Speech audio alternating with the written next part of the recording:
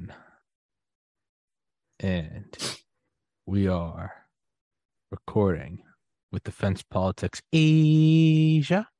Mr. Wyatt Hello, coming everyone. from us. He woke up especially for me. I texted him last night at I texted you like 3 a.m. your time, and I was like, you want to do a... BP added more than $70 billion to the U.S. economy in 2022. Investments like acquiring America's largest biogas producer, Archaea Energy, and starting up new infrastructure in the Gulf of Mexico. It's and, not or. See what doing both means for energy nationwide at bp.com/investing in America. Podcast tomorrow. And you're like, when? And I was like, 3 p.m. You're like, what day? And I was like, 11 hours and 45 minutes from now. And you're like, I'll be there. And I was like, my fucking... Yeah. And it's 3 a.m. now in Singapore. Yeah. So hello everyone. I'm Wyatt from Defense Politics Asia. And I'm feeling like I'm totally not in the same kind of readiness as the last time I'm on the show. Yeah. Well, he woke up for me, and so if Wyatt's a little slow, if he got a little sleep in him, it's okay. I'll carry the torch. I'll put Wyatt on my back. I'll carry it. Don't worry. I will get better and better as the blood start to flow into my brain. Dude, that's why. Yeah. That's why. So like I always wake up exactly 2 hours before I do a podcast. I wake up and immediately I have the adrenaline of like, oh my God, I have a podcast in 2 hours. I get up, I make my bed, I immediately go to the gym. I do a mile on the treadmill. I do push-ups, pull-ups, sit-ups, and then I lift weights. I come back, take a shower, and meditate. And then I come in here, I take caffeine and turn on all these bright lights. And so I'm just like amped up, and I've got like a 1 to 2 hour window where I'm amped up. And then after that, I start to crash. So I just try to time it perfectly every day. I've got one little sweet spot where I can host a podcast and be up and be energetic. Because after that, I start to go downhill. So no, I feel usually I just call that Red Bull. Red Bull. Well, that too. Yeah. I combine them all. I'm so tired. I need to do something. Let's go, man. I don't even do that. And then after that, when the Red Bull's caffeine wears, I was like, oh fuck. Yeah. No, dude, I take a caffeine pill right before the podcast starts. It's 200 milligrams. It's the same as a 5 hour energy. It takes like 5 minutes to hit you, and I've got like an hour of like go time. If I have a second podcast, I'll take a second one, but I won't do more than that, and then I start to crash. So it's I have a very limited window where I'm up and awake. Coffee is good enough. I think just for me, it's just coffee or Red Bull. If I want a really fast heat, then it's a Red Bull. Yeah. Or else I actually mix coffee and Milo. You know what is Milo? Do you know what is Milo? Milo is in Australia and Southeast Asia, we actually drink this chocolate drink called Milo. Okay. So the brand is called Milo. Milo Yiannopoulos, the same Milo, Milo. So the first time when he came out, it's like Milo. Because usually we call dogs Milo, so we don't call a human Milo. yeah. Milo, come here. So I was quite fascinated. That's how I call Milo. Yeah. Wow. So in Singapore, Malaysia, Indonesia, Australia, it's an Australian drink. So it's very popular. So I actually mix the Milo, the chocolate drink, with coffee, and I mix it. So it's a bit like a custom-made mocha. I used to, before I ever did the podcast, so like 2017, 2018, when I was doing graphic design, teaching myself graphic design, I would put I'd make vanilla coffee, like the little K-cups. I would make 2 of those, like piping hot, pour it over ice in like a big thermos, only like halfway, and then I would pour some Diet Coke in, just a little bit, and mix it up. Oh yeah, and my parents used to like puke when I'd make it. But I loved it, Coke is a thing, right? The vanilla Coke is a thing. So. Yeah, but it'd be vanilla coffee with just a little bit of Diet Coke on the ice, just a little bit, not enough that's actually carbonated. It was actually insanely. I'm also a gross pig, so I don't know. Maybe you would puke if you had it. But to And for everybody listening, I'll put Wyatt's YouTube in the description as well as your Rumble because I know you're populating that, and I know what's the other channel? Walking something. My own channel. Yeah, it's walking. It's not walking. It is a walking problem. Walking problem. So, but I so my own channel is walking problem. Yeah. But the DPA Defense Politics Asia has its own channel. Yeah. On Rumble as well. Yeah. So it's Rumble C I think / Defense Politics Asia. I think. Yeah, so it is a bit confusing when there are so many platforms. My focus is still on YouTube because YouTube pays better. So unless Rumble or Odyssey or whoever start changing, maybe their advertising become more effective. Yeah. Where they start to pay creators well. Yeah. I think a lot of people will jump ship like very fast. Yeah. Rumble tentatively, Yeah. Rumble doesn't pay shit, dude. They don't pay shit. I make maybe 10 cents a day on Rumble. It's a scam. It's a total scam. They put in the terms and conditions when you post a video, they say, exclusive right to Rumble. Then you'll pay, you'll earn more. They completely fuck you. Then the other part they'll put like, if you choose this one, it's the same as the YouTube one, then you can earn as a creator. Then after that, like you can never get any money from Rumble. Those cocksuckers. But maybe there's no advertisers. I'm not sure. Or maybe there are, but they're scrap. They're total shit, dude. It's and for everybody listening to this that isn't interested in this, I don't give a fuck. Go fuck yourself. On Rumble, the only ads I ever get, dude, are unsubscribe. I don't give a shit. If you don't like this, go fuck yourself. I don't care. Yeah, because he's not getting enough money from Rumble. I don't get any money anyways. What the fuck do I care? Subscribe or unsubscribe. I don't give a shit. Stop listening to my channel. File a police report against me. Say I raped you. I don't care. So the only fucking ads I get on Rumble, dude, are all these like clickbait, like no, they're not even ads. They're just pictures under it. Like right now, okay. I don't even know what this is.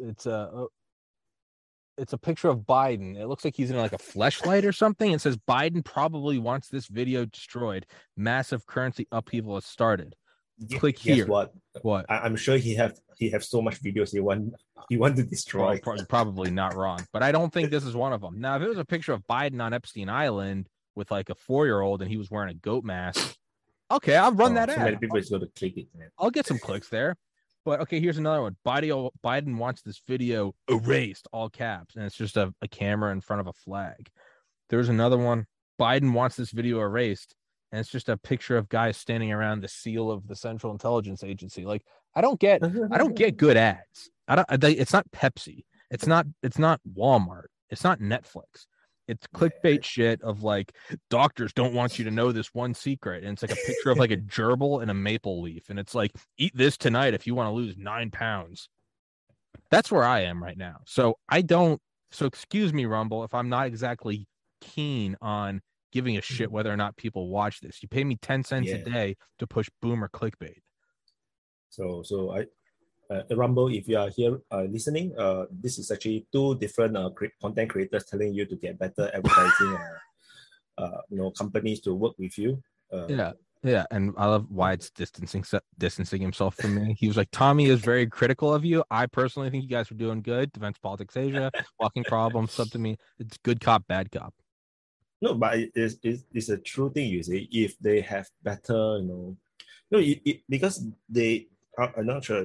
If they can do a better advertising kind of thing, create their own system, I'm sure that a lot of creators will jump over because the problem is revenue. Nobody can live forever. We can't create revenues for free, or not for no money. Yeah, except for Tommy. So that's why you guys must support Tommy. Yeah, support me because there's I can't keep doing this for free. It's gonna end. It's gonna end. Got about a year and a half left. So not sure how you're gonna like get something out of this, because if you cannot get on YouTube, then it's a big problem. Because I think if you are on YouTube, oh my god, your channel will be like at least minimum 500,000 by now. I got to 5,000 when they banned me. Because you're at the precipice of no exponential growth. Yeah. So around 5K, I think you're gonna grow really quickly. Then you'll be like hitting 10K, within half a month. That kind of situation. Yeah. So currently DPA is stuck in this. So Defense Politics Asia is on YouTube. So ever since I think after May in early June, that we are kind of dropped into a different algorithm. So I'm like from getting on average 500 subs a day, I dropped to struggling for 200 subs a day. Then by August, last month, the subs, sometimes I don't even get 10 subs a day. Sometimes. Welcome. Then there was one day. Welcome to the party, Wyatt. Then there was one day because Ukraine said launched a massive counter-offensive. I got 800 subs that one day. Then after that, go back to the stupid very low. Yeah. This month was okay. This month it got around on the average 100 to nearly 200 average a day in this month. So because it's very weird because the algorithms, it seems like the channel is put into a different algorithm every beginning of the month. It's very weird because it was so clear, because I'm always going through the data. I was always looking and observing, what did I do differently? Yeah, but it's always in the beginning of the month, and there seems to be a slight adjustment in the middle of the month. So it's like you can do very well this month. Necessarily the moment the next month came, Oh yeah, no, I keep data every day. Got a huge Excel spreadsheet. It always changes. So what I do is So what I do is I actually contacted Google support, the one that for the creators. I actually directly asked them, I gave them so much data that the person gets shocked because it's like, I really know my shit. Then after that, I asked them very direct questions like, why is the algorithm always changed, in the beginning of the month? Because you can see that the data, that kind of drop, like it's always in the beginning of the month. So, and then I even tell them about, new viewers versus existing viewers ratio. How come the ratio is always is dropping from like maybe 1:2 to then 1:5, 1:8. And why is it dropping? It doesn't make sense. I questioning them a lot of things. Because there is another channel on YouTube called the Military Summary. So he's a Belarusian guy called Dima, if I'm not wrong. So he does a very good work as well. He's very similar to my channel in the sense that we both cover the Ukraine war on a daily basis, but he comes from a slightly pro-Russian perspective. And of course, the way we cover, of course, is different. But it's he stands on the pro-Russian side. I'm on the center side, neutral. And then we have another channel called War in Ukraine, which is the pro-Ukrainian side. So we three are the so-called the main guys that he's been covering right from the beginning. So Military Summary started off way below me. He was like in 5-6K when I was already like 20K subs. Now he's much bigger than me now. I think he's in the 60 over K. Am I still at like 40 over K? I'm like stuck in the 40 over K for like 2 months already. This is how it starts, Wyatt. I don't mean to be the a horseman of the apocalypse, but this is how it starts. It starts with your growth rates. It starts with the growth rate slowing down. 68K, man, 68K. He's like, wow, he's 68K. He's almost. Okay, my math is failing me. He's at least 50% of more than me in terms of subscribers, and I look through his numbers, the views and everything. It seems like he never got hit by any of this algorithm change. So I was thinking, what the hell did I do wrong, man? So I can't answer it. So, and I say this with love and support, Wyatt. You're trying to Rumble. You're trying. Yeah. No. Yeah. Fuck Rumble. No, I don't give a shit. You don't have to come to Rumble. I don't give a fuck. Go burn down their head. Don't do that. That's. I don't mean to incite violence. Don't burn down Rumble. No, do not do that. That was a metaphorical. That was an idea. Yes, exactly. This show is actually a comedy. If you didn't realize, is a comedy. So this is about a hypothetical company called Rumble. Correct. We are like the onion. Yes, it is not. We are like the bee. Yeah, we're not everything talking we about say Rumble. is actually all wrong. Rumble is a restaurant that exists in a video game that I haven't developed yet. It's not real. Don't fucking do it. But yeah, exactly. Like Hunter Biden's video is all fake. No, the laptop is wrong. It's all maybe fake. that's the It's not only real. way to actually find out what my true viewership is a call to violence. And if I see riots across the cities, I'll be like, it's working. And if I see nothing, Wyatt's looking at me like, no. No, shut the fuck up. I'm out of here. But no, so like what you're trying to do, and I all jokes aside, and I see exactly what I was doing in 2020. You're trying to apply rationale and logic to a very corrupt system. And no system's free of corruption. I'm not trying to sound idyllic and naive, but you're showing them when they're shocked at data, what they're really shocked at is someone calling their bullshit. Someone that's actually looking at keeping their own statistics and using their own brain and saying, hey, the themes aren't the same. The mathematical growth rates aren't the same. These aren't natural. Maybe you shift your algorithm at the beginning of the month, but you start to look at other channels and you go, I don't see a platform-wide algorithm change. So what's happening is there's a selectively enforced rule on you, as there have been to countless other channels. And when you bring it up to them, they're going to act like they don't know what it is, but they know exactly what it is. The only thing you're alerting them to is the fact that you now know what's up. They will continue to do it. And it's a surprising that they actually, so the person I talked to, so, she don't have typically the first line of customer services, they have a copy and paste answer. Mm-hmm. So every time she tried the copy and paste, I said, no, this is exactly not what I'm talking about. I'm talking about this. It's because I got, I gave her all the data. It's very hard for her to give me copy and paste answers, scripted answers. So she said that she raised this to the specialist, the experts. And surprisingly, there is that they actually replied the email, and they actually made an effort to actually write a very long email, they actually really made an effort to actually go through my data, my statistics, and try to suggest certain things, how to change, or maybe something is not working in certain ways. So at least I appreciate that they actually go through, because when they cited certain changes, maybe not as detailed as mine, but at least I find that okay, they actually send someone at least spend a few man hours to go through my shit, and I'm like, okay. Then I was like, okay, I at least appreciate that. At least I put them on notice that I noticed, so please put me on a much normal algorithm. So this month is still all right, but it's nothing like in April, May, when I'm like growing exponentially. So I was like already like in June, I was like telling, I was like, wow, April this number, May this number, then but March I was only here, so that wow, it's going to be exponential growth. I'm going to earn X amount of money by this month. So all right, I'm going to make plans. Then June drop, then May, June, oh fuck man, my months, June, July, August, September. Let's just keep dropping. Yeah.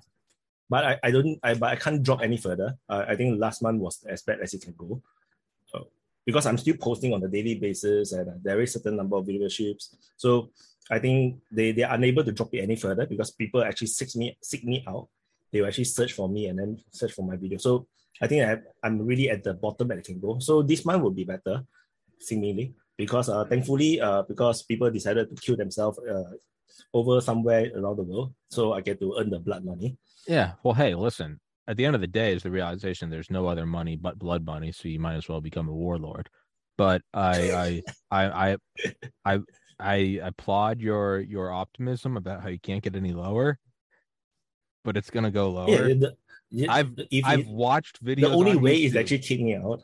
Yeah, no. They'll get even bolder. In my final months on YouTube, I'd upload a video. Mm-hmm. I'd watch it climb to 100 views in the first 2 minutes because it was a doctor. And then it would pause and stay at 200 for the next 6 months. So they would freeze it. And then, well, not next 6 months because I was kicked off. And then they went further. I'd upload it maybe 2 a.m. or something. And they think you're not watching. It'd go up to 250 views in the first minute when I interviewed I don't know, like a Delta Force operator or like a guy that flew stealth bombers, like a cool interview. It'd pause at 250, and then it would rewind to 200, 150, and I still have the screenshots, 175, 150, and then they'll give you an arbitrary number, 117 views, and it will stay there. Who the hell did you offend, man? What?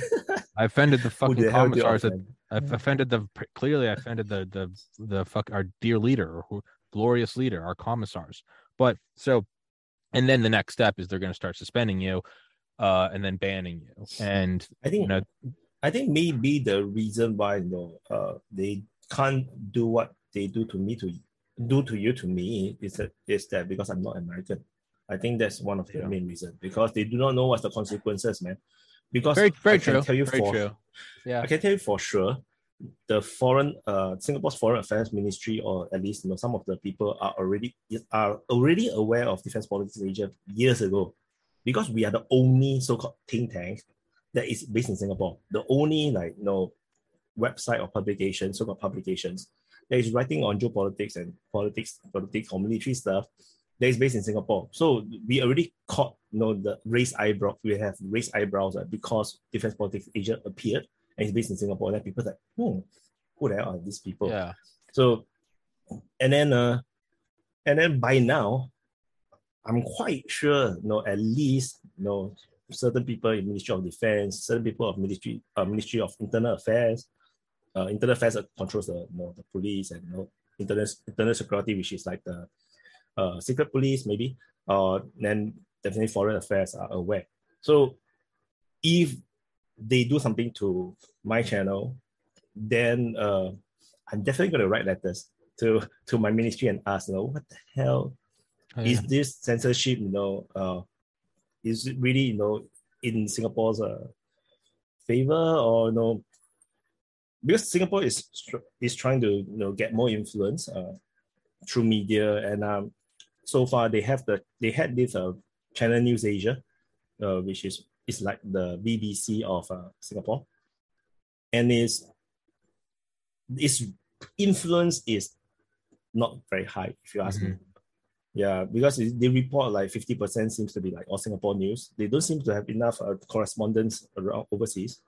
So to have maybe Defense Politics Asia around, is a special thing that although they are not controlling me, because usually the Singapore do love to prefer to have a monopoly on media, although there is still free media. So which is why I exist. But it's something. It's a net positive.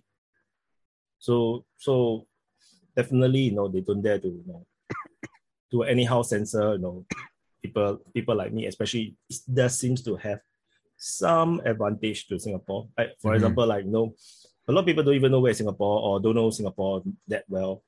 They don't even know how a Singaporean look like or how we sound like.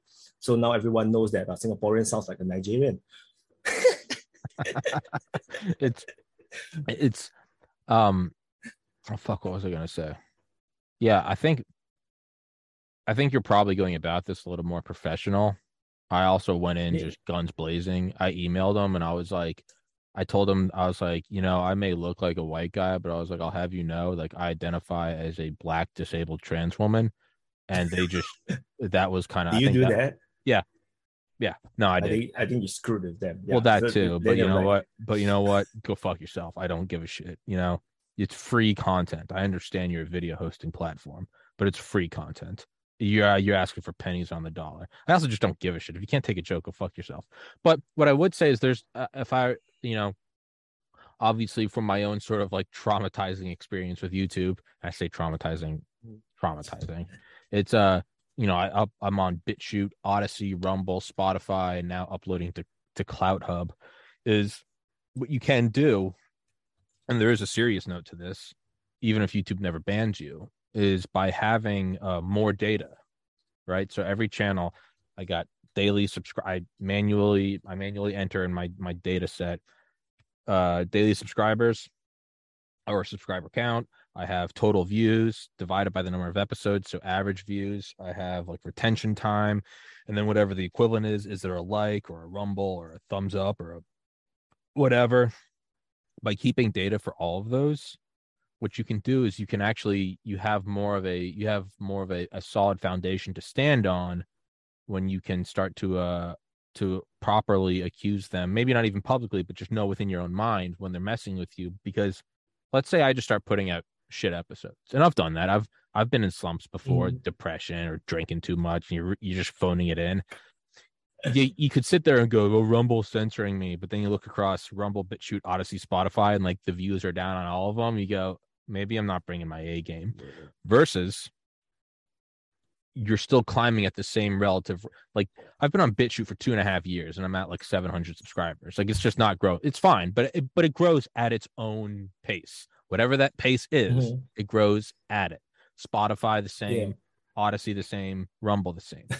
What you can do though is when one of them dramatically slows down, but the other, even if they're still growing slowly, but grow at their predicted and based on past patterns growth, you go, something's happening here. And that is where I'm at with Rumble right now. Rumble's starting to fuck me. And I think I've got it figured out. And again, you might be listening because they're getting listed, right? What? Because they're getting listed. Well, no, I think that's what it is. Yeah, because they're getting listed. No, well, because exactly they're getting on the stock market. Yeah, so they're getting listed, which is why they're trying to show more content that is more entertaining, and not so political. But those cops. No, but I think I've got it figured out. So, the last 2 years it was growing slowly, and then I had my biggest episode in January with Dr. Malone, Dr. McCullough, and Dr. Desmond, mass formation psychosis. This was right after mass formation psychosis was like a buzzword from like Joe Rogan. Had them on, and it got like 600,000 views in like 2 days, and it brought my subscriber count from 1,200 to I think 6,400. And again, anybody listening to this is not interested, I don't give a shit. But it grew up very fast, and I looked at my total views, and the first 2 years, I think I got maybe like 100,000 views on Rumble combined. And then in 2022, I got like 2.8 million. And I was averaging. And that's huge, And on Rumble, that's huge. Rumble is tiny. Rumble is like, the Wild West, It's tiny. It's tiny. It's like the dark. It's the dark web. It's buying cocaine behind a strip bar. It's not good. It's not reputable. It's not a shiny pharmacy. It's like, trying to find out what Biden actually, took. Yeah. What photo was taken of him. Yeah. Well, I mean, on one hand, you'll have a thumbnail about, the war in Ukraine, and then like the video below will be like Hillary Clinton's a lizard and I have proof. Like, you got to understand where you got to just be aware of like who you're rubbing shoulders with. It's whatever. I get it. It's where I am. No one owes me anything, so I'll go fuck myself. But I was getting, on average, about, if you just took the average number, just days per year, so right now we're on day 260, I think, of this year. If you just took views this year and then divided it by the number of days, not even episodes, just views for pure day, across all episodes, I was averaging about 3,500, between 3,500 and 5,000 views across all like 800 episodes, just combined per day, from January 4th. Yeah, January 4th to about July 28th. I was averaging, and it was climbing 3,500, and then throughout the year got closer to 4,000, 4,500. Steady clip, growing. All right, cool. And then overnight on August 1st, it dropped to about 1,000 a day. And then about a week later, it dropped to 500 a day. And it's sitting right now at like 300 to 500 a day. If I get lucky, I'll break 1,000. And it's been doing that every day since August 1st. But I've added 3,000 more subscribers since August 1st. Yeah. And it's still going. Could it be because of whether the audience are leaving Rumble? Could it be? Well, so I've looked at it a lot of ways. And again, if it was dropping across all of my channels, I would just be like, I just suck. But the other channels, although slowly, are still growing at the same rate. So I started seeing people comment, "Hey, you're not showing up in my feed anymore," or "Hey, I'm only on Rumble for you. You're my only subscription, and you don't show up." All right, that sucks. But then I was getting a lot of comments about people saying, everyone on Rumble, people who use Rumble. I don't even use Rumble. because it just sucks. It's just, the platform's just not. It's just what it is. I'm not going to lie about that. I'm not going to sugarcoat it. Get better. So people are saying all across Rumble, and I know I'm going on a rant right now, but it's creators across Rumble were all saying my views have dropped dramatically. So it was across all of Rumble, which is a little better. It just means there was an the internal viewers change. are all leaving. Yeah, that means the viewers are all leaving Rumble to something better. And could it be Odyssey? Because the Odyssey is actually very well designed in terms of UI. I just don't like that they are awarding me fake money, Monopoly money. Yeah. But so it's either everyone's leaving Rumble, or another is that they're bringing views down across Rumble because they're getting bigger names like Ben Shapiro and Jordan Peterson and Russell Brand. But I don't have anything to base that on. What I think it is this, and this is just my running theory. It happened like within 24 hours of when they put up the banner at the top of Rumble that said, we are now listed on NASDAQ, or will soon be. What I think is this. I think the views I'm getting now on Rumble are the real views that I've actually always been getting. I think they artificially boosted it. So when people started uploading on Rumble, maybe Defense Politics Asia, they go, I'm getting 5 times as many views on Rumble. It's an artificial gravity that pulls you to Rumble. And now that they're going on NASDAQ, and much like Elon buying Twitter, and now you got to put your court record, you got to put it on oath that you're not messing with the numbers. I think Rumble's puckering their asshole and going, no more bots, no more fake numbers, because now we're messing with the SEC. So they're doing a TikTok thing. Yeah, they're doing the old switcheroo. So that's why I suspect about TikTok, because I feel that their numbers are all very inflated, exaggerating. It's like, I have like 1 million subs. They're always in the millions, and it's always some ridiculous numbers. Yeah, and you cannot explain it because it does not correspond to reality on Instagram, Facebook, or YouTube, or even Twitter. No platforms give you the kind of stupid number of views or subs or followers, which makes no sense. Like I tell you, I have an empty TikTok account. Let me see how many followers I have. I have like really beautiful people following me, like very pretty girls following me with. Let me see what's that? I got 60 followers. Can you believe it? I got 60 followers. Let me see what's their name. Can I see their name? I got like HHHGFFGHHHJJ following me. Yeah, GGJGFB. Or it's like they're all so gorgeous. They're all so pretty. Or it's like the username is like sexy lonely near you 445. Maybe that's too long for them. It's easier to just random put letters like what QIQIQWQ4 5YBUULS. It's like, and they're all very pretty girls, following me. And my account have just a profile pic of myself, and there's nothing inside. It's blank. You're a very sexy man, Wyatt, and I don't want to hear you sell yourself short.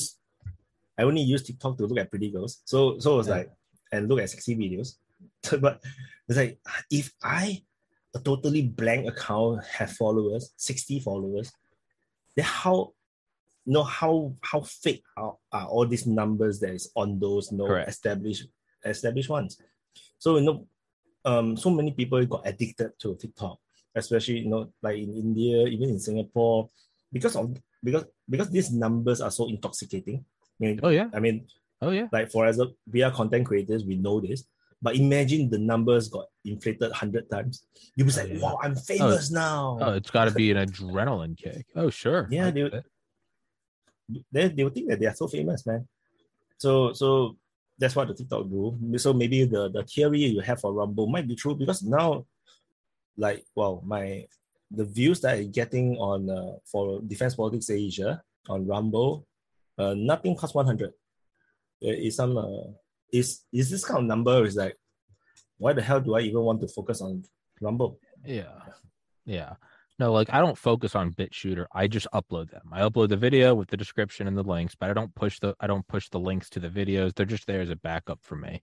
But I think what it is I think Rumble probably pulled a fast one. I think they inflated numbers to get people there, and now they're sort of having to put their nuts on the table. That's not even a phrase, but I guess they're putting their balls on the table, and it made that people are like, "The fuck are you talking about?"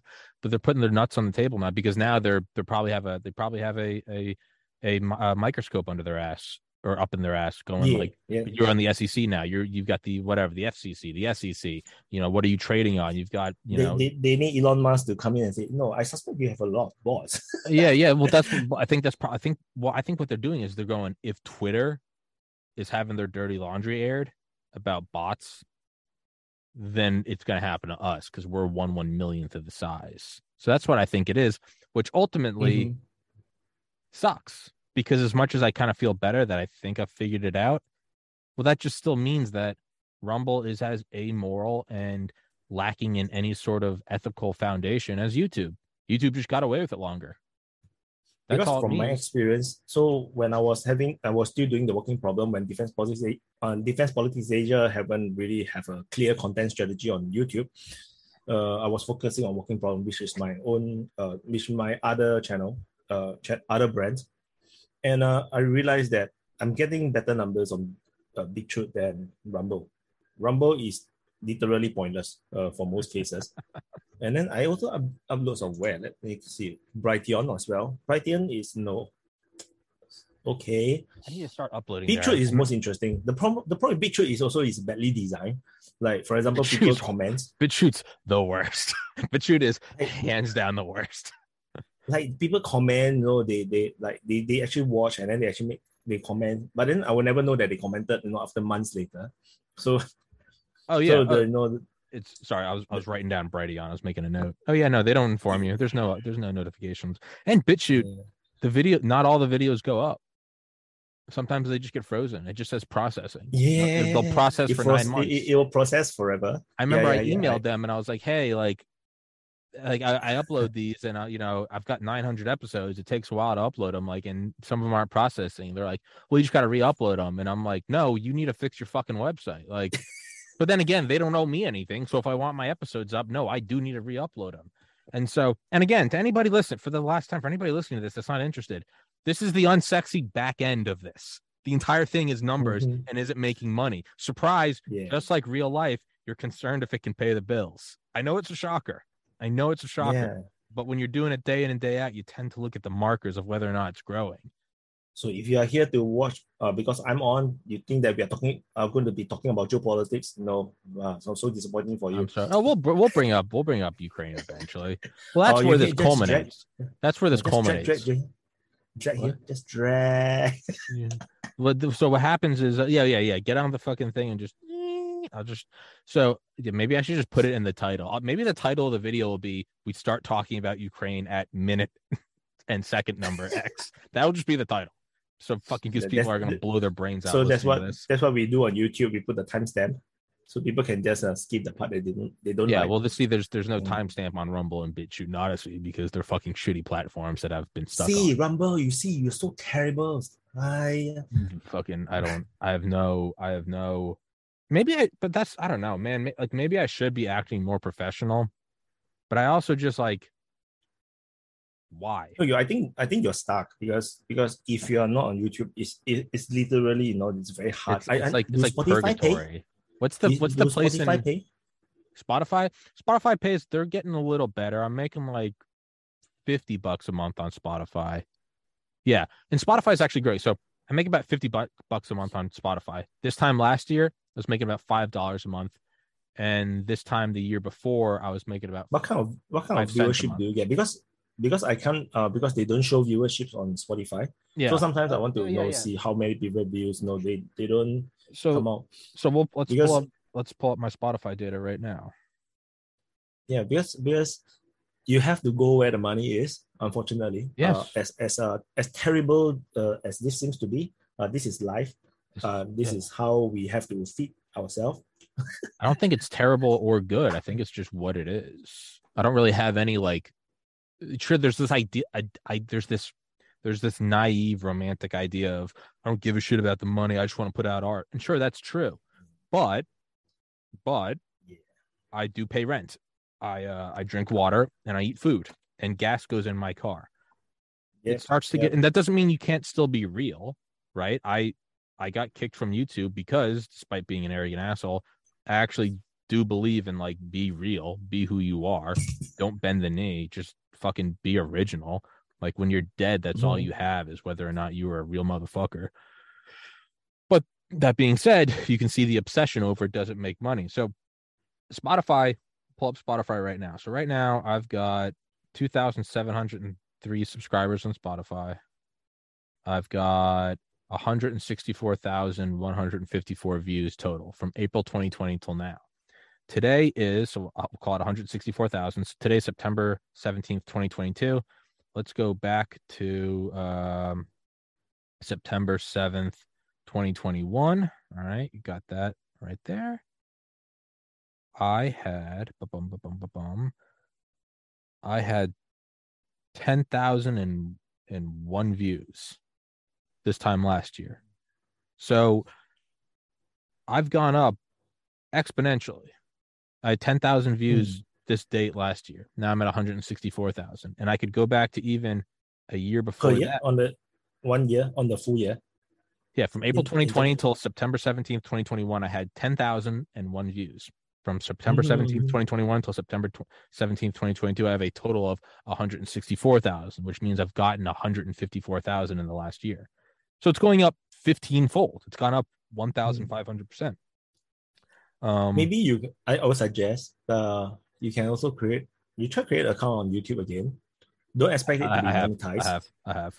Can it be created? Can, right? No. They kicked me off. I've done it 6 separate times. They'll remove me. They just close your account. Oh yeah, straight up. They just kick you off. What the fuck? I'm IP banned from YouTube. I can't even log in. I can't log in on incognito mode on my iMac. Can you change your IP? I could, but at this point, I don't give a fuck. I'm just like, what the hell do you offend, man? I know. You get? Who did I fucking? Who did you got? Even. I didn't drop the beat on Epstein. I'm not fucking hanging out with Snowden. I'm not taking selfies with Trump. Who did I piss off? Do you offend? The highest levels of government. Because all you need is just like, for example, let's say you can't be monetized. It's okay. If you can post even snippets. Like I did that. I did that. My clip channel.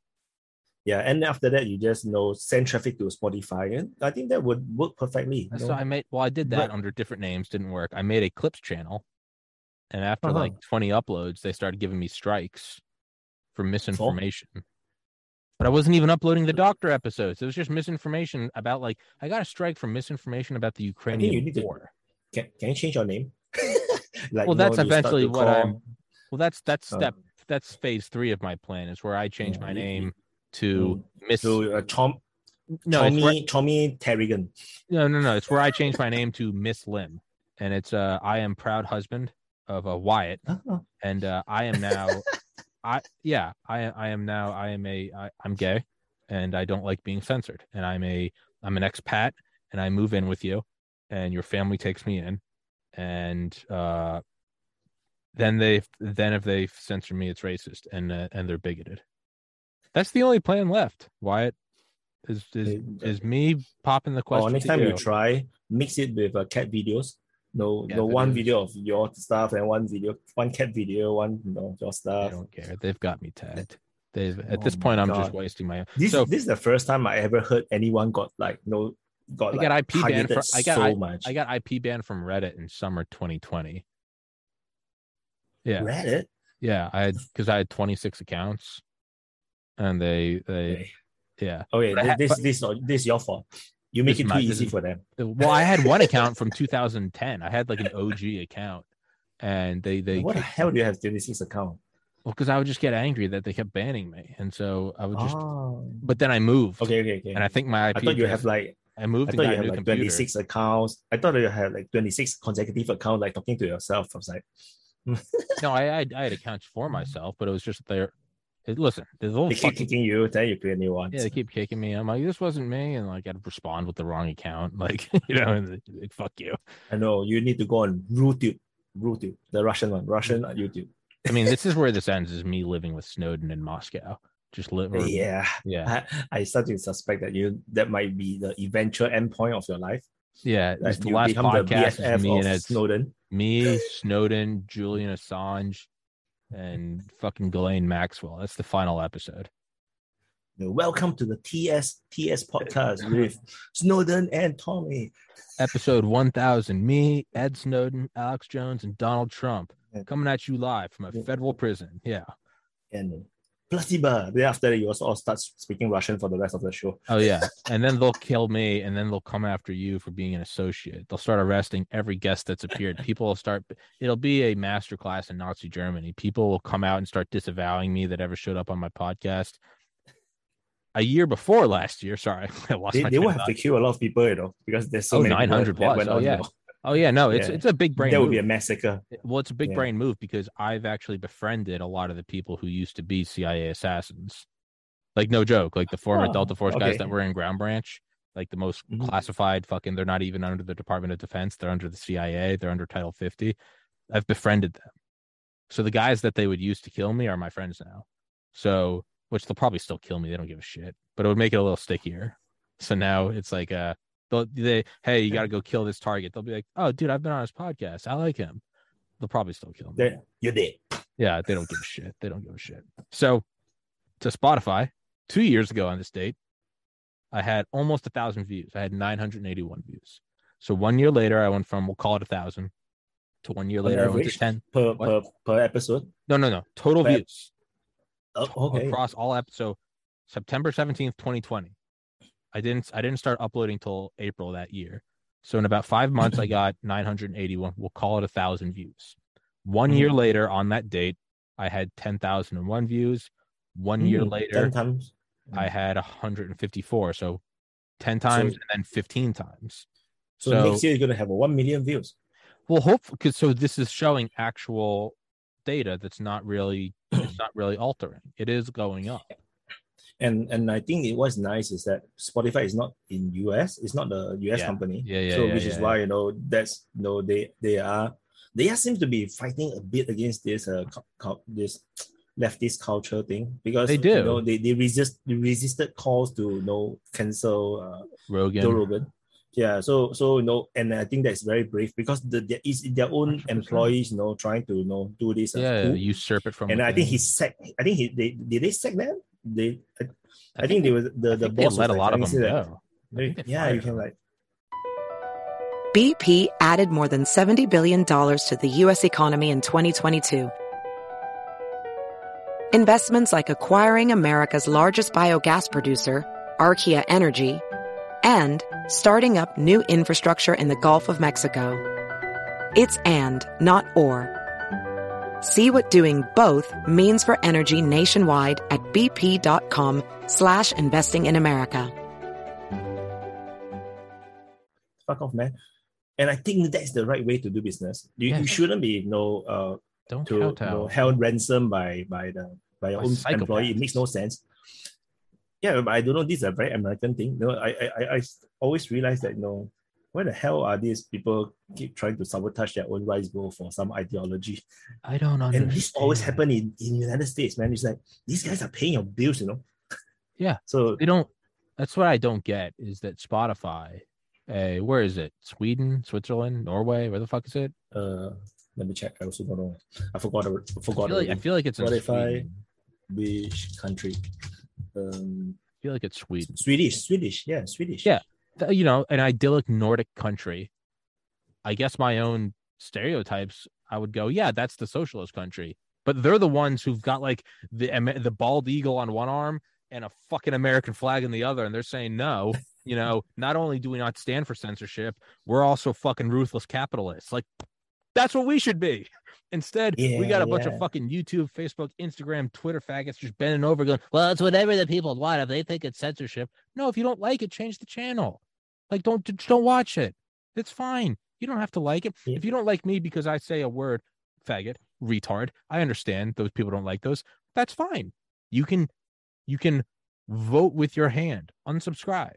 Or maybe you go, I don't like his language. I don't like how often he says "God damn" or Just to "Jesus" watch it, man. or swear. That's Yeah. fine. And maybe they go, "But I like the guests he has on." It doesn't like that's fine. And I do, as you can tell, I do respond to actual data. I go, oh, maybe I should stop swearing. Okay, because I too am a capitalist pig. I'm responding to the market, but it's the saddest thing to see that. Because, dude, if you don't like it, don't watch it. That's the biggest way to hit it is stop watching it. Stop giving it ad money. Yeah, but this weird employee culture in US, for example, the Twitter one, like the Twitter employees are against Elon Musk becoming owner. Yeah. That makes freaking no sense. It's like, why are you trying to antagonize your future boss? It's like, since when do American corporations give a shit? That's our fucking MO, is we don't care about the worker. That's what America is ruthless guys in 100-story skyscrapers in New York smoking a cigar. And when the workers revolt, you fire them. That's what we are. Yeah. Since when do you go, if I was 10 years old and went, you know what, Dad, I don't like who you are as a father, he'd throw me in the fucking street and my other 3 brothers would straighten up. He'd kick me out. He'd say, all right, go get fucked. He doesn't give a shit. Yeah. You don't do that. When a guest emails me and goes, I didn't like that recent episode, I don't respond to them and they don't come on the show anymore. That's happened a couple times. I won't say who, but they maybe come on and they go, I was really turned off by this episode. You should reply that you're too free, man. Why are you watching my other episodes? Yeah. Why are you giving me? No, it's cool. I just don't respond and I just don't invite him back. Because for a reality, I have no time to watch other people's YouTube or I have none. Interview. Like I didn't even watch a single of your other shows. I didn't even watch the one that I'm interviewed on you. It's like I'm so busy doing all sorts of things. The last thing I want to do is like, no, I only want to watch things that I can get more information. I don't have really much time to.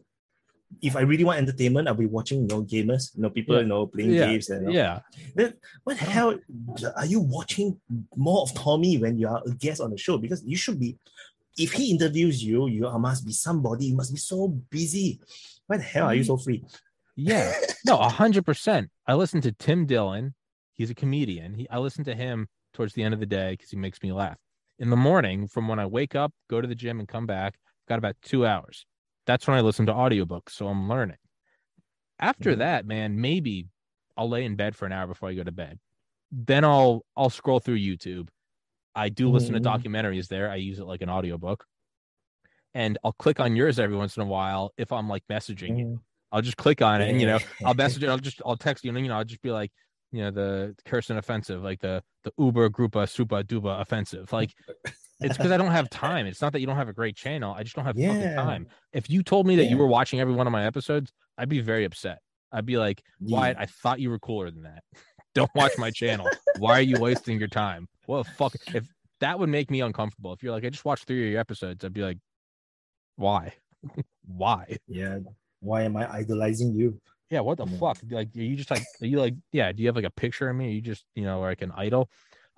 I'll leak like every day. It's made of like my hair and like old band-aids, and you're like, it's like, hey, remember that show, Hey Arnold? Did you ever watch Hey Arnold? No. Growing up? I have no life.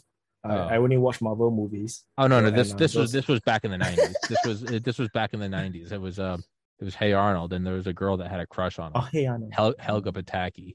And this was, I used to watch this when I was like 9, 10, and she had a weird like statue of him in her closet that was made out of his hair, his gum, like one of his gym socks. Now that I look back at it, that was not appropriate for a kid's show. But she had like a fucking voodoo doll of him, which was very odd. It was creepy. And I think she had like multiple iterations of it too. She had like older statues. What a psych. I'm just not realizing. Oh, it's fucking creepy. But that's what Wyatt has of me. He has, it's made of me. Shh, cannot tell people our secret. Yeah. Wyatt actually works with YouTube, and he got me kicked off so that I'd be on Rumble so that he could come on here and sympathize with me and commiserate. You got me. I got you. Hey, Wyatt, I gotta go to the bathroom real quick. Tell him where to find your channel and all that shit. Okay. So hello everyone. This is Wyatt from Defense Politics Asia, and so we have DPA now have multiple channels on YouTube. So the main channel is at youtube.com slash Defense Politics Asia. So you just search Defense Politics Asia, it will come out. It's a very high search term. So no worries, you will find the channel. And there is multiple other channels. There is a DPA Gaming, which I haven't really posted much of anything, which is meant to publish me playing games and with the playing games with the community. There is a DPA IRL, so youtube.com slash DPA IRL. So there is in real life. So basically, I do more opinionated stuff or interviews with the community, like podcasts with the community, and on all sorts of other things that is not appropriate for a news channel. It will be there. And I also have another channel called DPA Analytics. So this one is actually more to put news or information that is more data driven.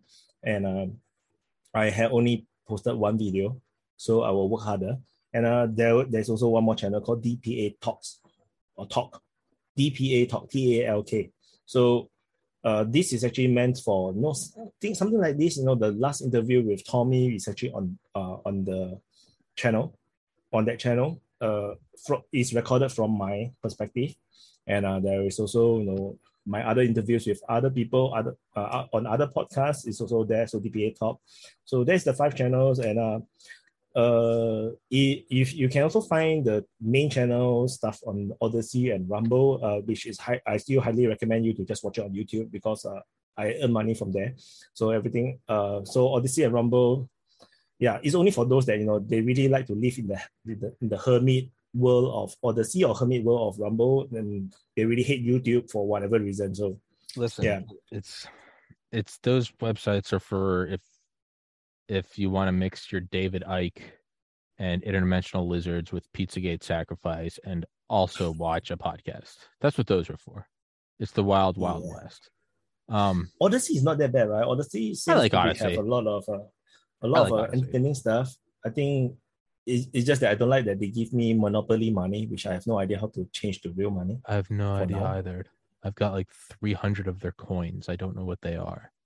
How many do I have? I thought you could use it because it costs like 0.001 coins to upload a video. Okay. But I've got like 300 coins. And then I think theoretically 89.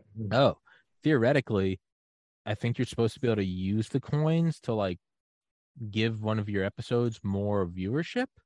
It gets ranked up, but it's never worked for me.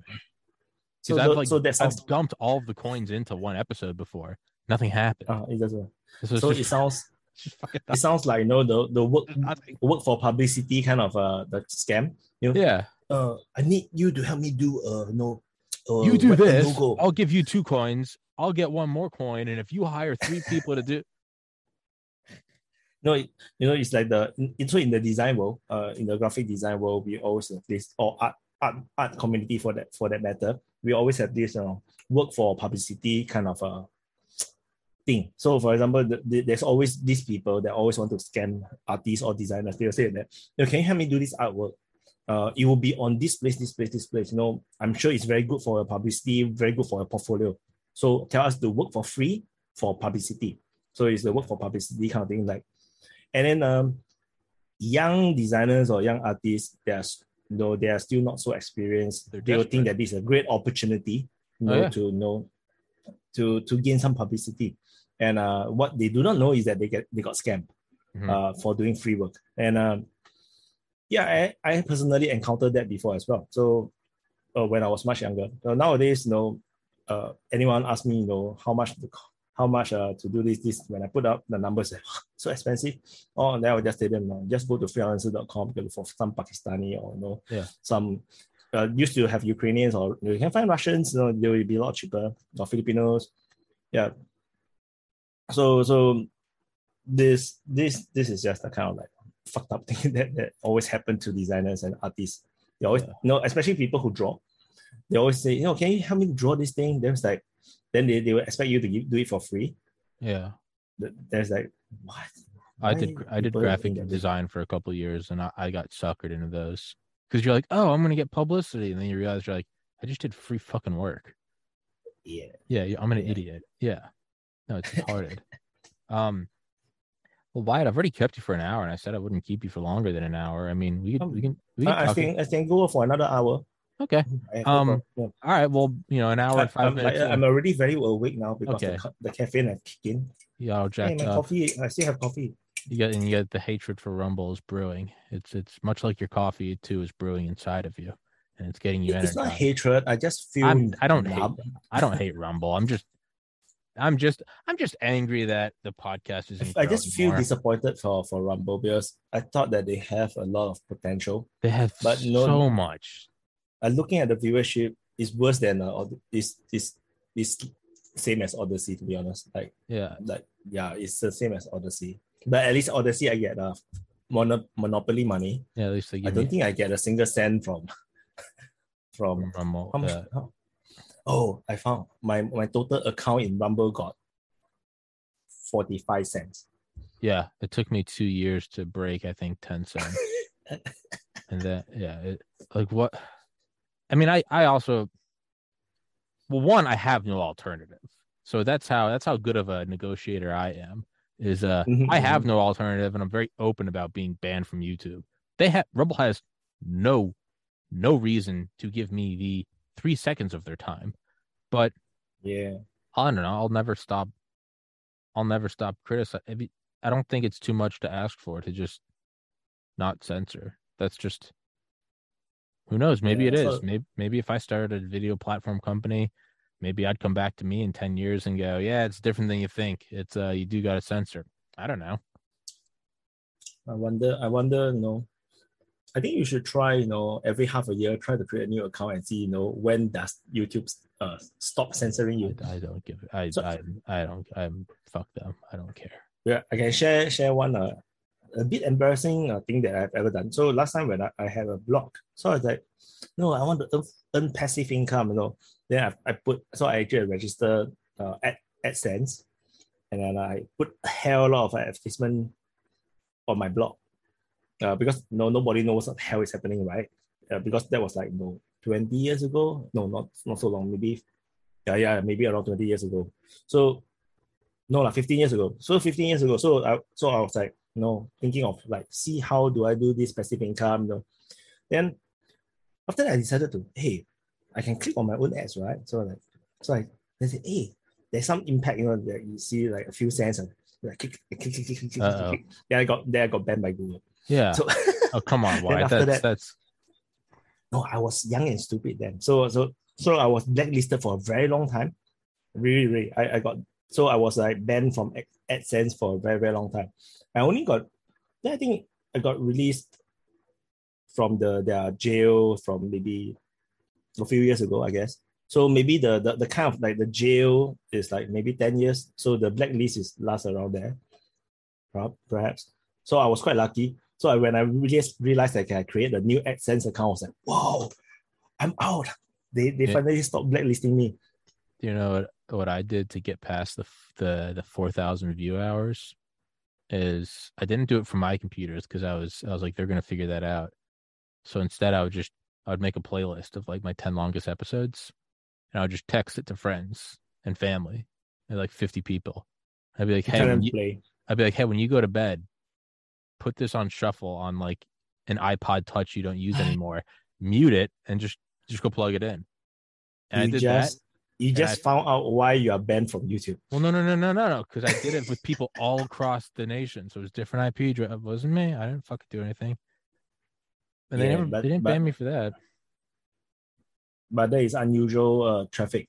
So why would they ban me for that? That shows incentive. That shows I've got some gusto. I'm willing to go out there, and that's how you survive in the corporate world, right? Is fucking slit throats and break wrists. Because so what I understand from you, what YouTube does is that they actually study the algorithm. Yeah, so they actually know there is a no. Yeah, yours. If you do that, that is very abnormal. Yeah, no, it's a red flag. But I did that. I did that probably a year and a half before. I did that. I was doing that spring 2020, and then I stopped by summer because I hit the mark.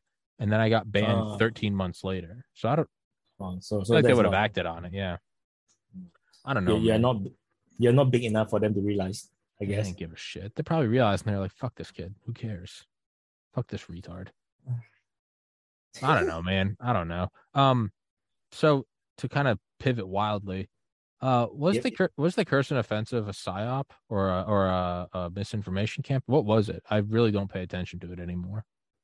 Okay, so no viewers, finally welcome to the we are here. This podcast. We've been initiated after 1 hour. We are here now. We've reached it.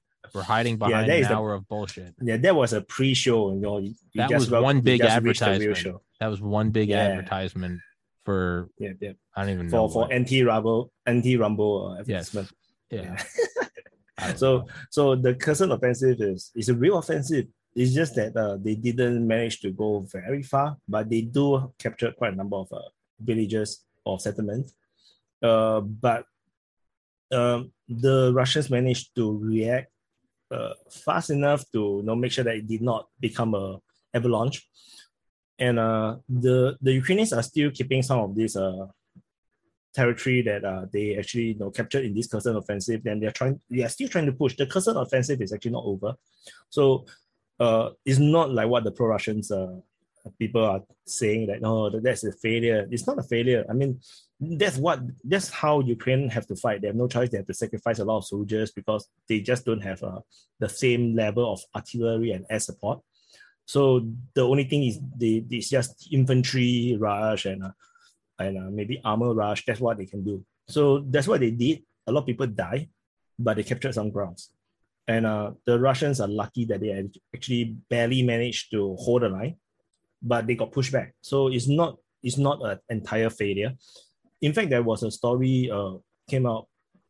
There was this quote came out in one of the pro-Russian Telegram channels. So it was a comment or message from one of the militia. I think he's from Donetsk People's Republic, and he was on the ground. So he was saying that the attack from the Ukrainians are extremely heavy.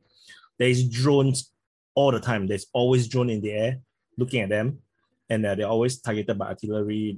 The only reason they are holding on was because of the Russian Air Force. The Russian Air Force, came in and took out, all these attacking troops or the artillery or whatever. That is the only reason they are holding on to the positions. If not, they would have been overrun by the Ukrainian forces.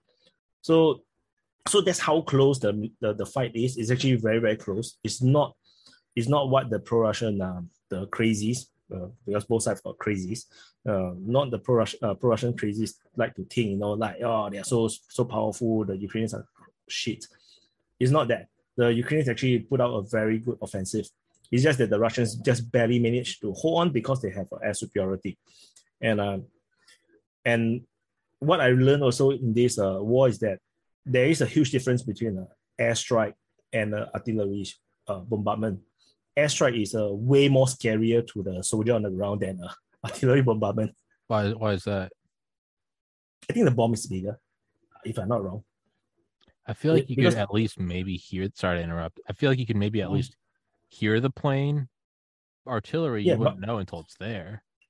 So the thing is that the plane, when they fly past, because you hear them, you actually get panic attack because you don't know if the bomb is going to hit you. Gotcha. So it's a bit like the World War II Junker. The buzz bomb, or I was going to say the original V1, right? The dive bomb, right? The dive bomber. So when they dive, you have the whistle, right? Yeah, the Stuka. The horns of Jericho. So it's something to the kind of effect. So every time the planes come, the enemy actually freak out because they do not know if the plane is going to hit them next. Whereas they are so used to artillery because every day there's artillery. So they know that most of the time the artillery doesn't kill them as long as they are in the trenches. So they are more afraid of the aircraft. It seems to be that case, to me at least. And this story is just an excerpt. I'm not sure how real it is, but it does suggest that the war is actually a lot closer at the Kherson offensive. So, but they managed to hold the line because they have been anticipating the Kherson offensive for some time. So they have been reinforcing their part. But what breaks was in Kharkiv Oblast, where what I call the Balaklia offensive, that one broke the entire defense line. the Russians doesn't seem to have enough defense or troops in that area, and then the Ukrainians managed to have a breakthrough, and then they routed the entire Russian military to the next defense line, which is behind the Oskil River. And I think currently they are also getting penetrated through the river area now. I think the last rumor that I saw was that they already captured Kupiansk, which is actually one of the major hub that is on the river. So the city is actually cut into two, like the Circlejerk in the Lord of the Ring, where there are actually two parts on the river in the center. So previously the eastern part is still held by the Russian, the western part is held by the Ukrainians. So the last thing I saw on Twitter, like people is still trying to verify this, if it's true, is that the eastern side is now taken by the Ukrainians. So if that is true, then the Ukrainians will be able to spread out again and capture a lot of grounds. And so let's see, what the Russians will react. So I'm just a comment. I'm just a spectator. Yeah, and then of course everyone thinks that you're a Russian right? Yeah. They keep asking. They keep thinking that I got paid in rubles, or the Russian government paid me. Hey, if you were getting paid in rubles for propaganda, you wouldn't be worried about that YouTube paycheck. And if you were getting paid by them in rubles, everyone would know, because I'd stop interviewing anybody, and every day I'd be covering the war, and this flag would be a Russian flag, and I'd be getting paid in rubles. Yeah, that's what it is. It's Russia is very terrible at propaganda. To be honest, they are very bad at information warfare. That's why if anyone actually watches Russia Today, RT, for the past many years, you realize that they are really bad at it in terms of like propaganda. All they do is just report the news, at least for RT.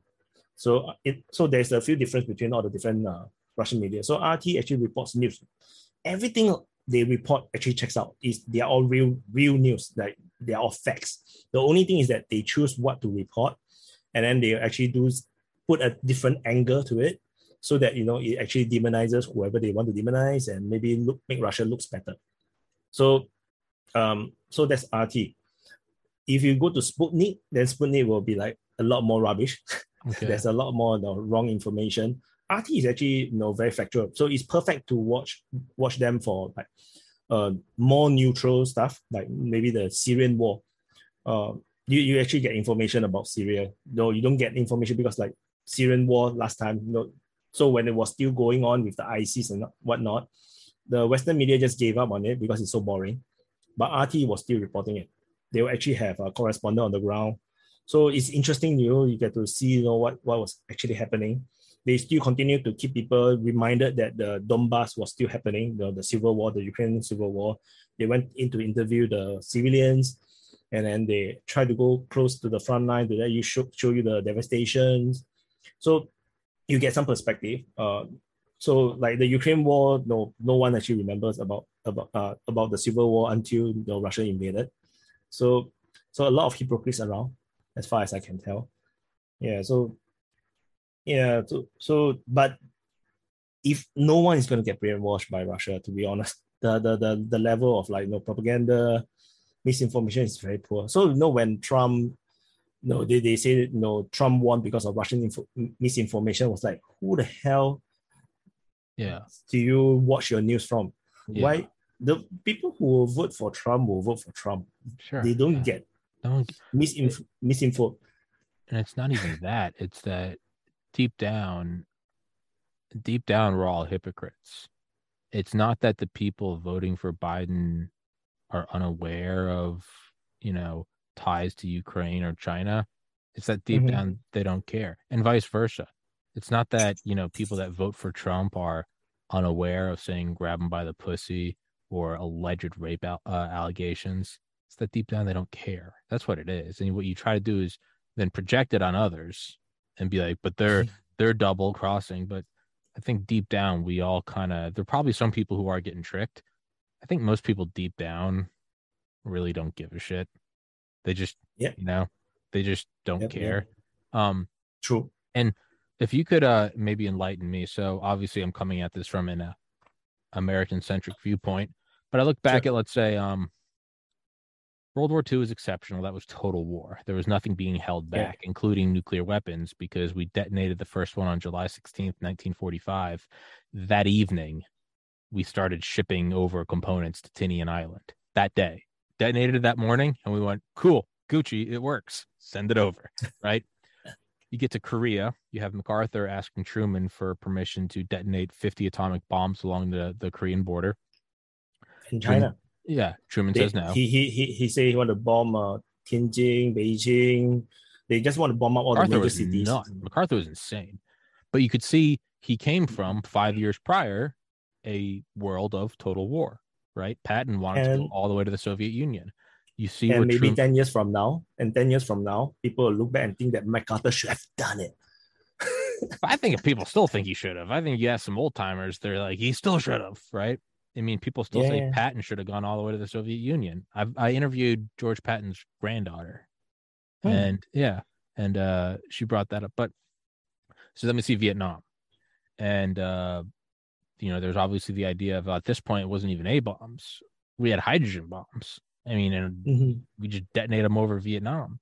And they wouldn't do it. McNamara wouldn't do it. We came up with the madman theory, Kissinger did, and it was to leak documents and say over unencrypted comms that the Joint Chiefs of Staff couldn't control Nixon, and they were scared he was going to use the H bomb, and we can't stop him. That didn't work. But even there, you could see where we didn't go right. We did, but there's Rolling Thunder, Linebacker 2, the bombing campaigns, right? We used Agent Orange and about 9 other agents, lesser known. We did all sorts of things. We did Operation Phoenix, which is the CIA use of terror. I mean, literal terror. But that when we lost over 10 years, right? The botched escape from Saigon. Then you have Grenada, you have Desert Storm. Desert Storm is like a great propaganda win. And then we go over to Afghanistan and Iraq, and we almost get bin Laden very early, right? Was it Tora Tora or Bora Bora, whichever the fuck? We almost get him. But then we go there and we're nation building. We've got MRAPs and we've got drones and we've got, the biometric programs where we're documenting everyone, and we have all this propaganda, probably stuff that's not going to be declassified for 30-50 years. But deep down, if we really want, and again, from an American-centric point of view, not right or wrong, probably wrong, but if we wanted to, on September 11th, 2001, by 8 p.m., we would have notified Russia and China, and we would have dropped a bunch of H bombs from orbit on Afghanistan and Iraq, or Afghanistan, not Iraq, right? But we didn't, and we left over 20 years. So those are instances of where you could argue, again, as an American, you can see my slant. I'm saying, well, we could have done it, but we didn't, right? Who knows? Maybe we couldn't have. But theoretically, we could have. Probably to a bad view on the world stage, you H-bombed a bunch of Afghani farmers, but you could have done it. So when I look at like Russia and Ukraine, I have to wonder, is it the same thing? How come Russia's not just demolishing Ukraine? Is it because it would just look so bad that they can't use H-bombs? And so much like America getting our asses kicked by a bunch of farmers in Afghanistan or rice farmers in Vietnam, is that the price you pay for not going total war? And it's probably good. It's probably an evolution of humanity that we don't do total war anymore. Because my point of view is that people forget that Russia is still a democracy. As much as you can deny it, they have elections. So it's just that they have one party that is dominating the politics, but they did not have the kind of dominance like the People's Action Party in Singapore, where they have like 90% of the seats. It's not that kind of domination, but it's still a huge majority. It's still a democracy. So Putin still have to act within the law. So it's not he's not a dictator in that sense. He just bend the rules a little bit to make sure that he can continue to keep the country together. Because as far as I can tell, Russia is only being kept together because of Putin. Without Putin, it's another Ukraine. It's just a very, very big Ukraine. So in terms of this Ukraine war, Russia had tremendous restraint. And he just showed it over the past week, where they bombed all the power plants, half of Ukraine's power plants. He just bombed all of them. And then they caused a massive blackout in Ukraine. And then more recently, he just bombed 2 dams. So, and then they caused flooding in Kryvyi city, and the entire river downstream has bloated. Not sure it will actually subside. Probably will, because it's just a temporary thing, I guess, because it was previously dammed up. That's all. So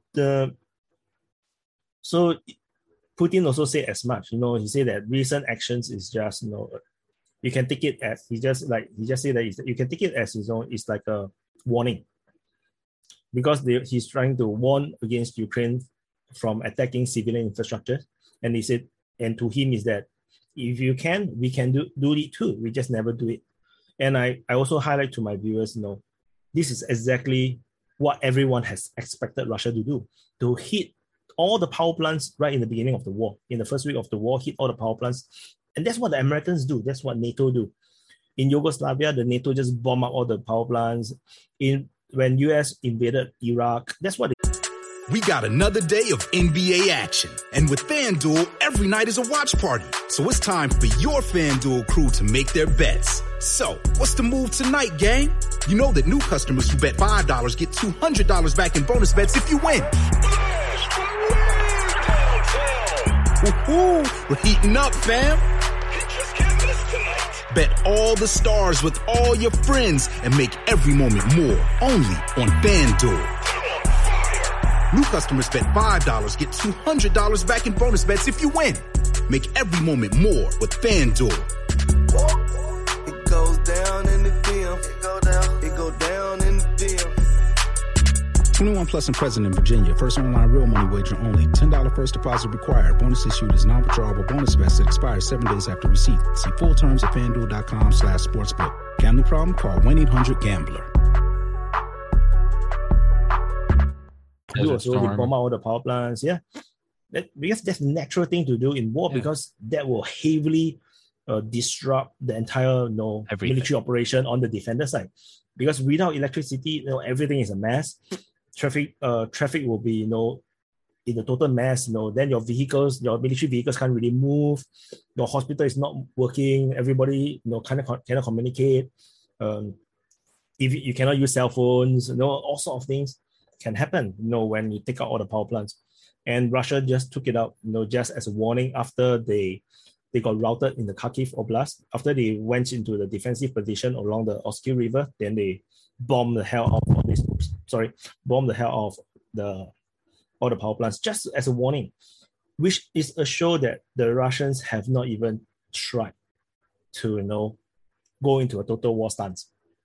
This is just a warning. I don't think they will do more for now from the way how Putin put it. I think he will still look at what the Ukrainians do, and they will escalate according to what Ukraine is doing. But tentatively, the Russian operations, I think a lot of people don't really understand what the hell is happening actually, because the Russian forces is ceding ground very quickly, and they obviously have more troops that they can deploy, which they are not deploying. So if you ask me, I also don't know why. But like I said, he's showing a lot of restraint. He's trying not to escalate it bigger, because that it's also a trap. Not that they can't win in the war, but it's also a trap, because the Western powers, US, NATO, or UK, they're all expecting Russia to go all in. But Putin purposely do not go all in. They only declare a military operation.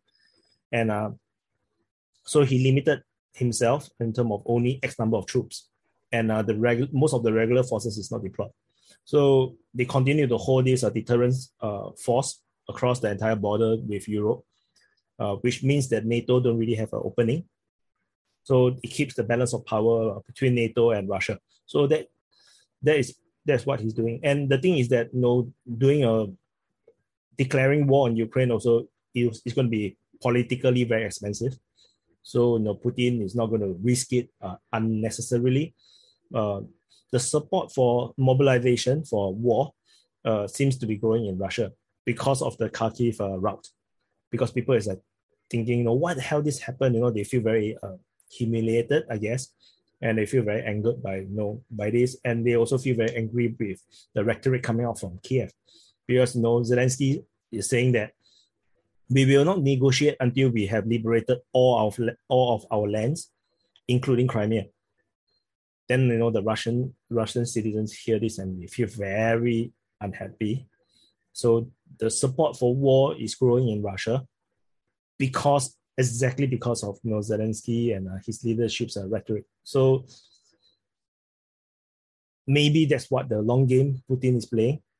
So that could be also it. And Russia is not in a rush because they want the Europe to collapse from to have an economic collapse due to the energy crisis, which is currently getting worse and worse. So that's the game. Putin is playing. He's playing the long game. Zelensky is playing the short game. Zelensky is just trying to win the war as fast as they can, but I don't think they can sustain the war the moment the West stop providing ammunition and weapon, because the Russians still have their entire industrial base working. They can easily militarize it, build more weapons just like in Soviet Union time. So, but I don't think the Ukrainians can build anything without getting missile strike. So let's see how it goes. Great answer. And again, to anyone listening, Wyatt's not a Russian shill, and I don't give a shit. I mean, war's bad and it's terrible. People are dying. All that shit aside, all those disclaimers, I don't care. I don't care. So it's always very weird when I see people who are like fanboying for one side or the other. Sure, it's sad, but I also don't care. So how come, right? Because I know the United States did it when we were in Desert Storm, right? Ben Rich, the former CEO of Lockheed Martin Skunk Works, talks about it in his book Skunk Works, about how like the F-117 Nighthawks were being used and how they were watching like the news or something. There's like a CNN reporter there and all the engineers are in a room watching it and some military officials with them. And he goes 5, 4, 3, 2, 1, and then the news feed cuts because that's exactly when they were bombing the power stations. Something as kind of minimal as that, not total war, nuking and dropping chemical weapons, but just something almost necessary. There's some necessary things to the podcast. I turn the lights on, I make sure I have a bottle of water, basic things, or Milo, or coffee. Is how come they didn't do that from the beginning then? Is it just a flex to say, look, we can do it? Partly. Why only 50%? So I try to explain to people, what is actually happening. There's a lot of theories out there, people defending Russia, people demonizing Russia, whatnot.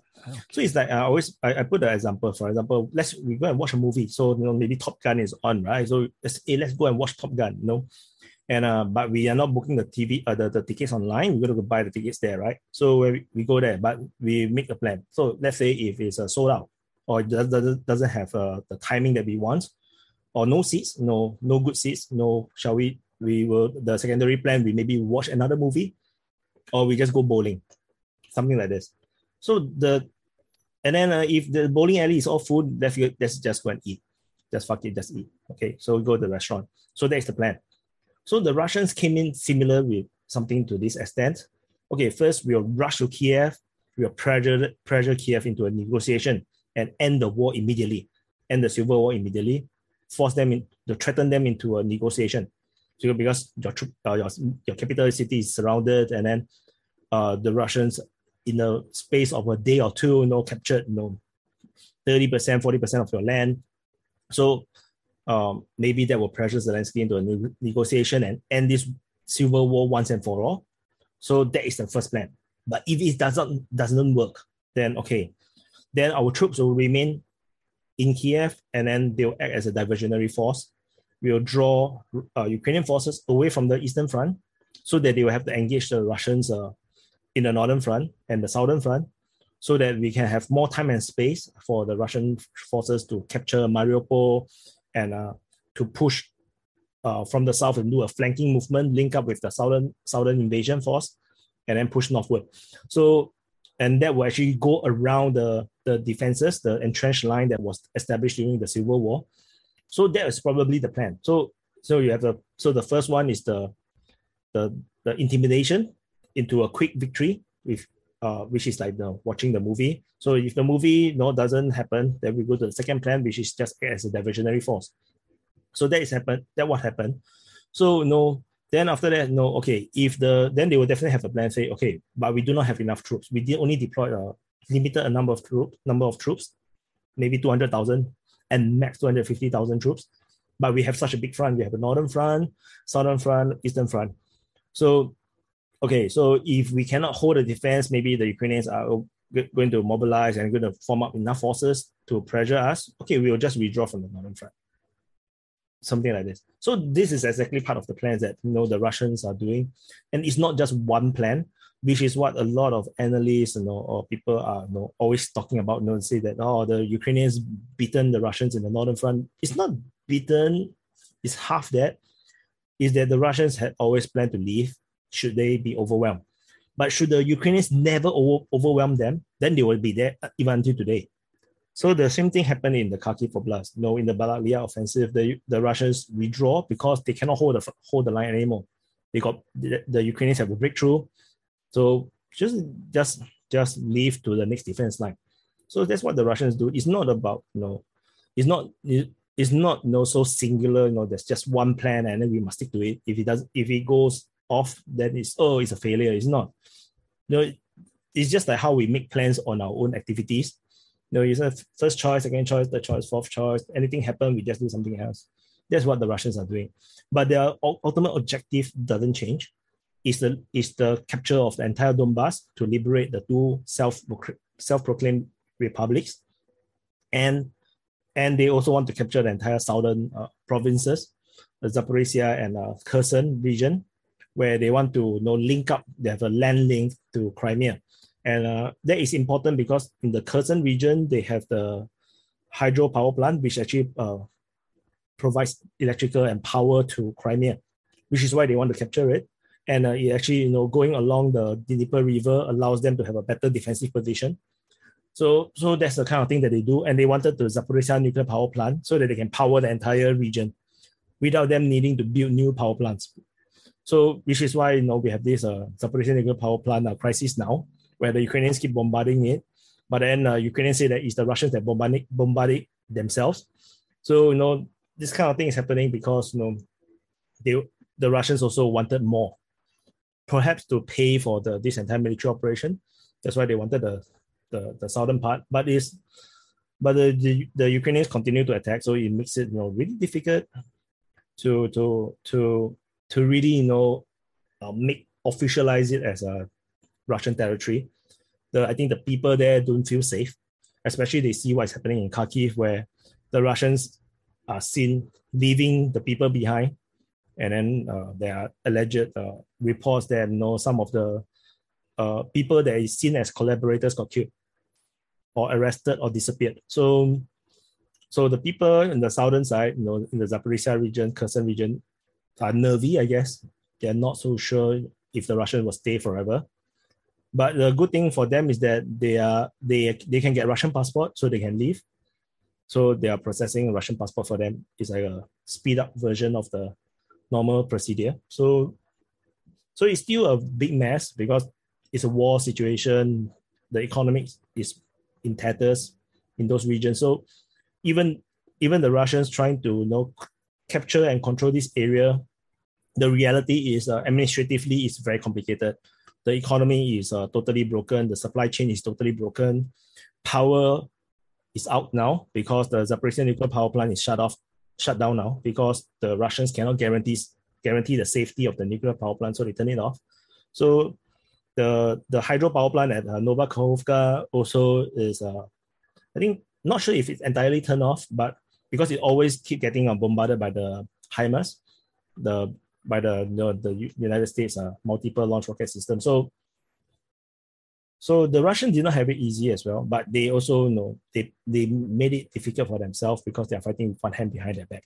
So But it's a Putin thing, you see. If you look at even the Syrian conflict or whatever thing that he has been doing, he always try to not overdo it. It's not like the Americans, they were like, you freaking Taliban, and they send in the huge military and then bombard the hell, use a multi-million-dollar bomb to kill one single terrorist. They got a tent, yeah. Russia don't do that. They don't do crazy stuff like this. So everything is very calculated under Putin, at least. After Putin, I don't know. Do you think... Are you falling asleep?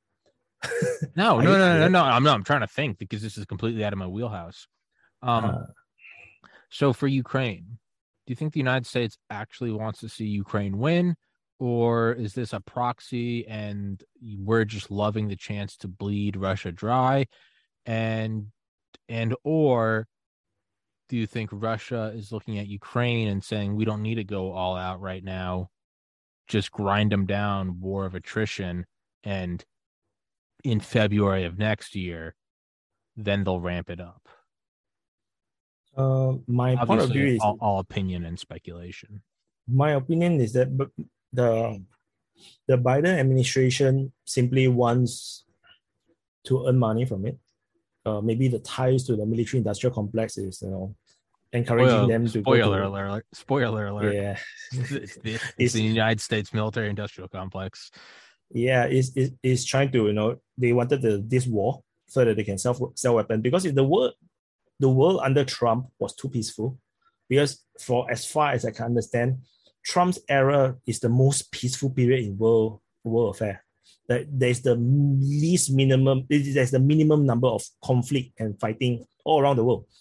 Like there's one point in Trump's administration, there's one specific point where there's totally no war, like zero, no fighting all around the world. Like nothing is happening. Yeah, you got North Korea, even South Korea to shake hands, like.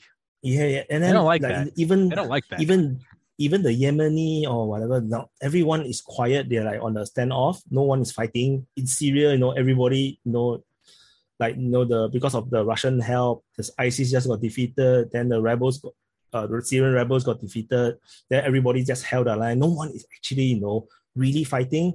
Palestine and Israel is also peaceful. It's like very quiet for most cases. And it was like, wow, for once I felt that there is world peace. Because there was never a case where, in the time in history, nothing is happening. No new wars. But that very moment, I was asking on Facebook, I have a Facebook group where we talk about military and geopolitics and stuff. I was like, I said, aren't this weird? No, for the first time, there's actually no fighting happening, no active, no warfare happening. So after the Trump era actually, frustrates the military industrial complex. Oh yeah. So they need something to happen, and then Biden. I'm not sure if Biden actually making decisions, but Afghanistan didn't work out. Probably the way how the military industrial complex wanted, because he's trying to do this epic 9/11 we will withdraw from Afghanistan, and then the whole thing just fucked up. I think because of the deal that Trump made with the Taliban. I think the Trump made the Taliban say, we promise you this date we'll leave. If I'm not the president and this date comes, you can do whatever you want. I've released all your Taliban soldiers from the prison, do whatever you want. If I'm not the president. Yeah. If I'm the president, you'll be dead.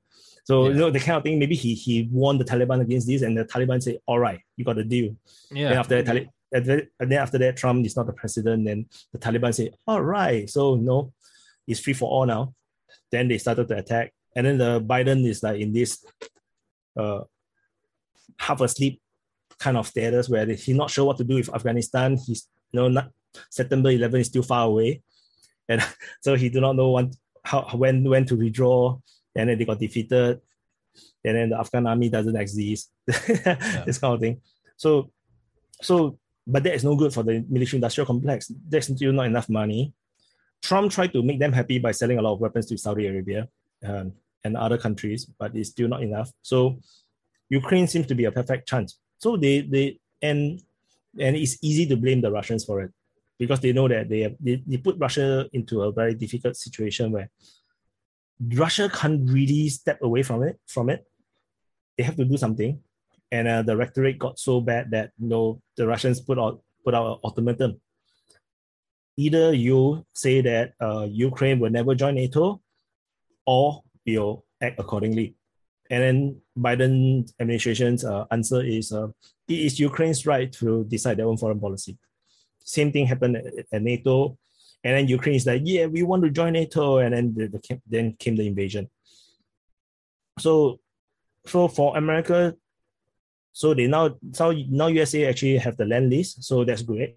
They are able to, earn stupid amount of money selling super overpriced weapons and ammunition, which Ukraine will never reject because Ukraine needs it. So it's like one bullet. Oh, that's $100 per bullet. Whatever, just give it to me. Yeah. Because to Zelensky, he will not be the one that's going to repay all these things. Of course because not. Repayment, you'll be, you're talking about decades of repayment. Zelensky is going to, they're not going to outlive that. So they're not going to repay. It's not going to be.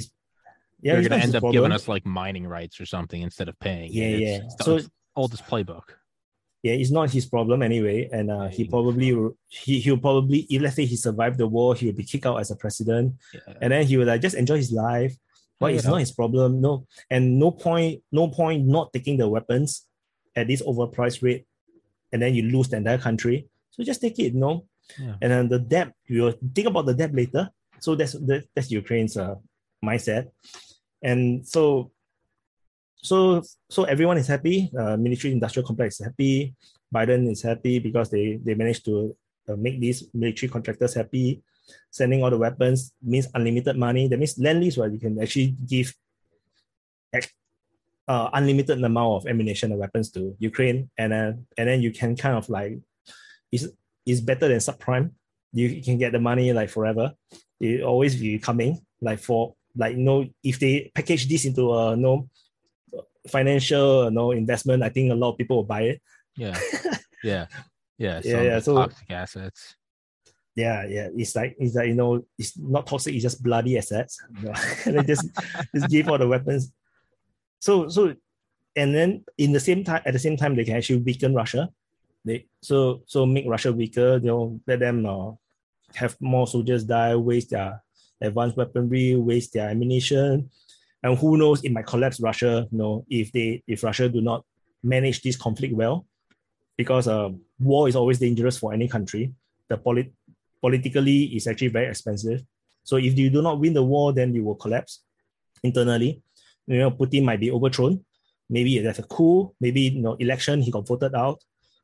All sort of shit can happen. So there's a lot of upside for America to want to have a war in Ukraine, and especially if Russia got stuck in Ukraine, like Afghanistan situation, or even an Iraq situation where Russia wins the war, but there's endless insurgency, the country can never rebuild properly, then that is still beneficial to the United States. So that's my point of view. Do you think? But US don't want Ukraine to win the war. There is no point. Of course because not. Ukraine winning the war means nuclear war. So that will not happen. And you're right. Which is why sales end. Yeah. Which is why you see US never sent M1 Abrams. They only sent the HIMARS and the M270 so that it can balance the playing field a bit, so that Ukraine can hit the supply chain. The supply depots at the rear, so that it makes life very difficult for the Russians, but they don't give them the critical weapons to allow Ukraine to win the war. We're not giving them the F-22s and the M1 Abrams. You don't get those. We'll give you a little bit, but you don't get the goodies. Yeah. You don't get the goodies. Yeah. It's like sending you to the front line, but don't give you a rifle, an assault rifle. But we give you a top grade body armor. Yeah. So make sure that you don't die. Make sure you don't die. Plenty of MREs. But then you can only use a pistol to fight. Yeah. Yeah, it's fucking evil. It's evil. Yeah, that's evil. Yeah, that's evil.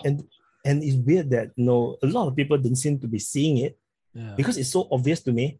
And it's so obvious even before the war started. I was like warning, please don't. This is a stupid war to fight. You don't have to have this war happening.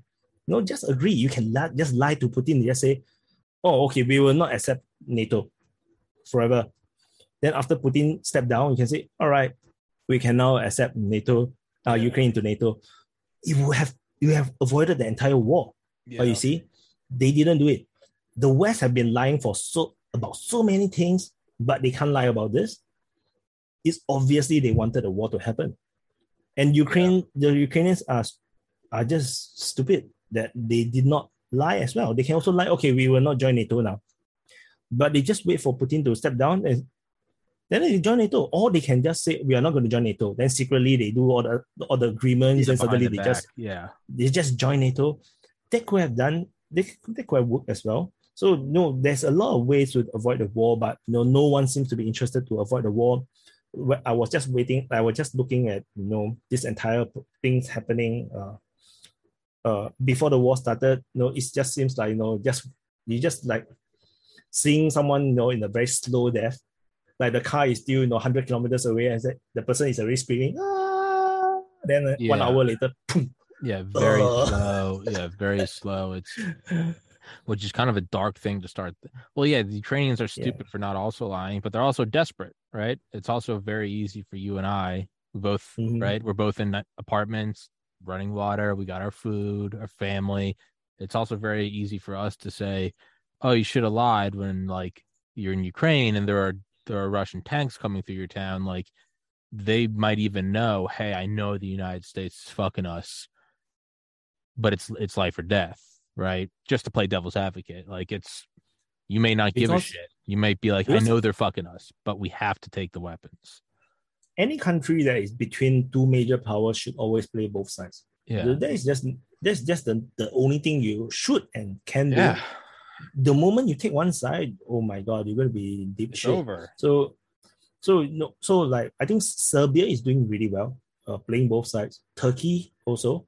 Turkey, which is, you see, Turkey is like they just trap NATO and Russia because they are inside NATO, but yet they are totally not behaving like a NATO country. So, and then NATO is stuck because Turkey is just not playing ball. So that's perfect. That's the way you should play diplomacy because of Turkey's unwillingness to play ball with the West. It's nearly impossible for NATO and Russia to go to war. That's beautiful diplomacy, and Turkey is doing that. Erdogan is doing that pretty brilliantly across everything. Like even between Ukraine and Russia, Turkey is the one that benefits the most because all the grains now that they facilitated the export of grains from Ukraine during this war is to go through Turkey first. So Turkey get all the things, and then you want cheap gas? No, the Russian gas pumped through Turkey, and then Turkey sell the gas to the West. And again, Turkey earns the money. And then Turkey also held control over the rebels in Syria. They keep Israel at bay. They are doing perfectly. Serbia is also doing this perfectly. They are buying arms from both sides. They're buying from China, maybe Russia a little bit. They're buying from the West. They keep a distance, but yet they don't break relationship with Russia. So Serbia is also doing this, but Serbia is a difficult situation because NATO is screwing with them with Kosovo. So but countries should be doing that. So like in Belarus situation where they go all pro Russia, that's no good because once you do that, then you just become the front line. Yeah. You become the cannon fodder for Russia if a war happens. So no, Ukraine have been doing that for a long time, which is why Ukraine before the Euromaidan, they actually got so much benefit out of Russia. Just that they overdo it a bit until Russia decided that it's probably cheaper to just build a new pipeline, the Nord Stream 2 and these things, because going around Ukraine is faster than or easier than dealing with the bureaucracy in Ukraine. So otherwise, Ukraine have been getting like so much benefit, like all the gas that go through Ukraine, they get a cut, then they get heavily discounted gas from Russia. So, which is also why Ukraine never developed their own oil and gas industry properly, because they have it so cheap from Russia, it makes no sense to develop their own. So just that so the president that got a kick off due to the Euromaidan, he didn't want to join EU because he don't want to offend Russia, because he wanted to do this balance thing. And after he got kicked off, then everything just go all pro-West, which is why, we leads to this point, because they went all pro-West. So now we have war. This is why, middle countries, countries between powers should always, be a bit careful, or you just be the front line. And this is what's happening now. Ukraine is the front line for NATO. So, and Russia will not allow NATO to be at its doorstep if they can help it. Now, I'm trying to think of like really zoomed out. Obviously, I'm not a military tactician, but if you and I are coming to these conclusions, right, they seem readily apparent with just like we're doing right now. If you just take an hour and really walk it out, and then you look at historical precedents, you go, yeah, this is probably boiled down to military-industrial complex making money. They don't actually want the war to end, blah, blah, blah, all that good stuff. If you and I are coming to these conclusions, then Putin is as well. And you have to wonder, is Putin trying to... So we can keep supplying weapons, but we are in some capacity, but we're not supplying actual people. I know there are volunteers and stuff, but we can keep sending stingers until the end of time.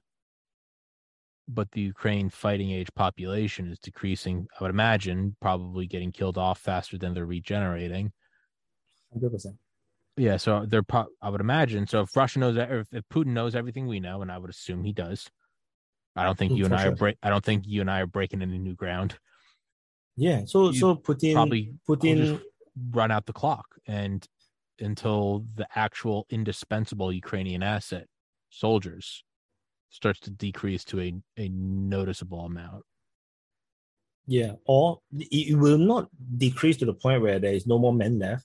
Oh, sure, but below a critical threshold. Because before they even hit the critical threshold, there will be a military coup. Because people, civilians, there will be one point they will revolt. They will actually go against their leadership, unless how to say, unless it's a total war situation where your enemy is in a total war situation. Like in World War II, there's no chance for you to overthrow your government. Like, you don't expect the Nazi Germans to overthrow Hitler. It's just not doable. Yeah. Because it's a total war situation. Yeah. You don't have a chance. But in a special military operation kind of situation where, on one side they are not really doing that, you might have a chance of a coup happening. So that, I still think that is possible. But tentatively, we are not at that stage yet. Because Ukraine is winning, tentatively speaking. So there's more legitimacy to Zelensky management. So not yet.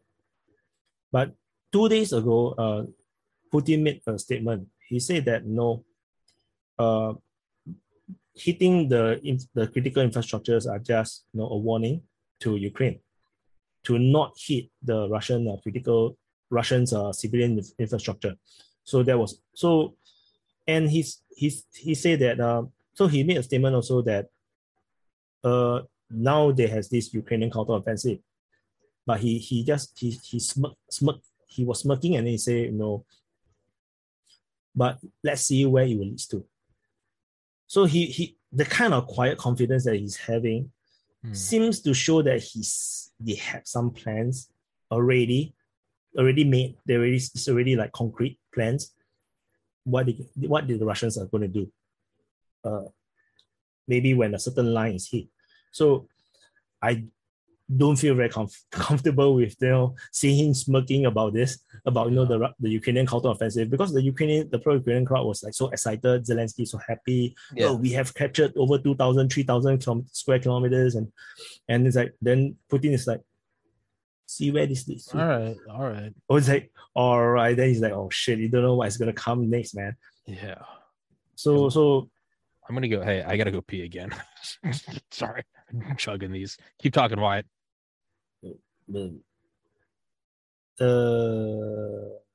Okay. So yeah, again, if you're still here, thanks for watching, and please subscribe to defensepoliticsasia.com.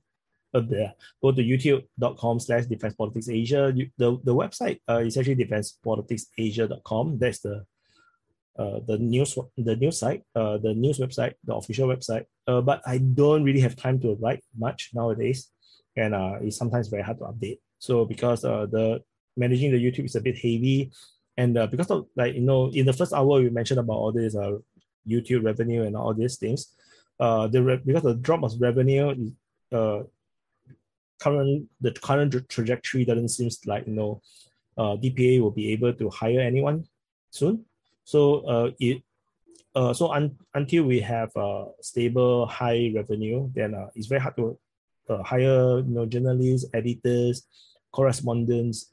So because DPA's plan is actually to become a proper media outlet, a full media outlet, covering geopolitics and politics all across Asia especially, and cover military stuff, military developments, and perhaps war as well. So it will take some time to build up this team. So if you can come and support the YouTube channels, that would be perfect. And lately, I just did this podcast, this live, I call it the open mic, where the DPA community, the viewers actually get to come live onto the discussion. We have up to 10 people on screen at once, and we are discussing the war, the geopolitics, and all these things, and it's very exciting. You should check it out on youtube.com/DPAIRL. Yeah. And Tommy is back. I am back. I always have to go to the bathroom because I'm hydrated, because I'm always ready. Me too. I'm always yeah. It's I'm the just only way. holding it. It's the only way I fight. I know, because you're a man. And again, whenever you got to go, let me know. I've got nothing but time. I know it's 5 a.m. your time. Do you see what's the China aspect on this? Because we're not in a vacuum. China is another superpower. What are they watching the US and Russia destroy themselves? Are they covertly funding Russia? Mm-hmm. Do they want, just like we don't want Ukraine to win, does China maybe not want Russia to win, so that Russia has to become more agreeable to Chinese terms of, I don't know, their own Lend-Lease program? What's China doing, or is China viewing this and purely speculating on what to do about Taiwan? So China, so there is not just China, there's also the Europeans, the EU, and then there's also UK as on its own, because UK has left EU. They are not exactly friends with EU. They're actually rivals. So and Spotify, what's Spotify going to do about the war? So China and Russia is not friends. I always keep telling people they can never be friends, because they are strategic rivals. They are just too big to be friends. Just like India and China can never be friends. In fact, if you talk about friendship, Russia and India actually have better friendship than Russia and China, because India and Russia do not have conflicting interests. But China and Russia have, because Russia knows China well enough, they know the Chinese people well enough that they will always be a threat. And the Chinese population is too big. They are too militarized. They share a border, and so China cannot be ignored. Anytime Russia becomes too weak, China is going to take back some of this land that they have lost during the Qing dynasty. That is possible. So because the Eastern Russia is very sparsely populated, but there is a lot of minerals and resources as well, and there's oil and gas. If Russia ever collapses into a civil war, I'm not surprised China will invade Russia. So no, they are not friends. They are just happen to share common interests against the United States, against the West. And so in this kind of situation, it means that China will just sit one side and just wait for this rival to weaken itself against the EU, which is yet another rival, another economic rival. So EU and China they're not exactly rival in the kind of a strategic sense, because they're too far away, but not in a geopolitical sense. It's more like a economic sense. So if EU weakens, then China will have greater dominance economically. So, and EU is not doing themselves favor with the sanctioning of Russia. So they are watching two major rivals grinding themselves out. United States is totally not affected by this entire Ukraine war, to be honest. They have everything to gain. They don't lose anything. So US is still currently, in my opinion, their main focus is still China, and China knows that. So China is not going to go into Ukraine and sabotage themselves and get sanctioned, because the sanctions apply on Russia, right, doesn't really affect Russia that much, other than crippling its economy, but it will not collapse the country, because Russia have everything. They have resources, food, They have oil and gas. They have all the raw materials, all raw resources, the minerals, metal, whatever. They have wood, they coal, everything. And then, so they will never go hungry. They will never go out of electricity. They will continue to be civilized. So, sure. And then they have the technology to build high-tech weaponry, which means they can maintain a huge military, advanced military. That makes them a superpower. And just the nuclear arsenal a nuclear arsenal will always make sure weapons that the U.S. stays at bay. So Russia is equivalent to United States, because United States similarly have all these things. United States have oil and gas, you have natural resources, you have the high technology, you have food. You can totally don't trade with the world and you can survive. That's what makes you a superpower. So Russia and USA is superpowers, but China to me is never a superpower, and you will never become a superpower because they can never feed themselves. Gotcha. They can never feed themselves. Their entire financial system is a bubble. Their currency is monopoly money, which is why they have such tight financial controls, because the moment they have capital flight, the entire economy will collapse, which is why they control, because they don't have real money. They just keep printing, and because it's a closed system, they can print unlimited amount of money. So, which is why they need to become the factory of the world, because they need the US dollar to keep coming in so that they can use the real money to buy the natural resources like the oil, the gas, the coal, grain, and so that they can bring this in and feed, and they continue to produce and continue to feed themselves, like wheat to feed their pigs, so that they have meat to eat. The agriculture in China mostly is only for self-sufficient in terms of rice, soy, like for soy sauce, or maybe but it's not for feeding pigs, it's feeding humans. So the soy is actually for humans. The soy they buy from US or Brazil or Argentina is to feed the pigs, to make a animal feed. So if they don't have that, they don't have meat. And they need to import oil, which means that you need real money in order to import oil, import gas, import coal, metal, all this kind of thing.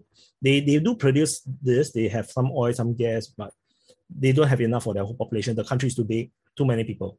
So they can never become a superpower. So if the sanctions apply on Russia applies on China, China will collapse. No doubt about it.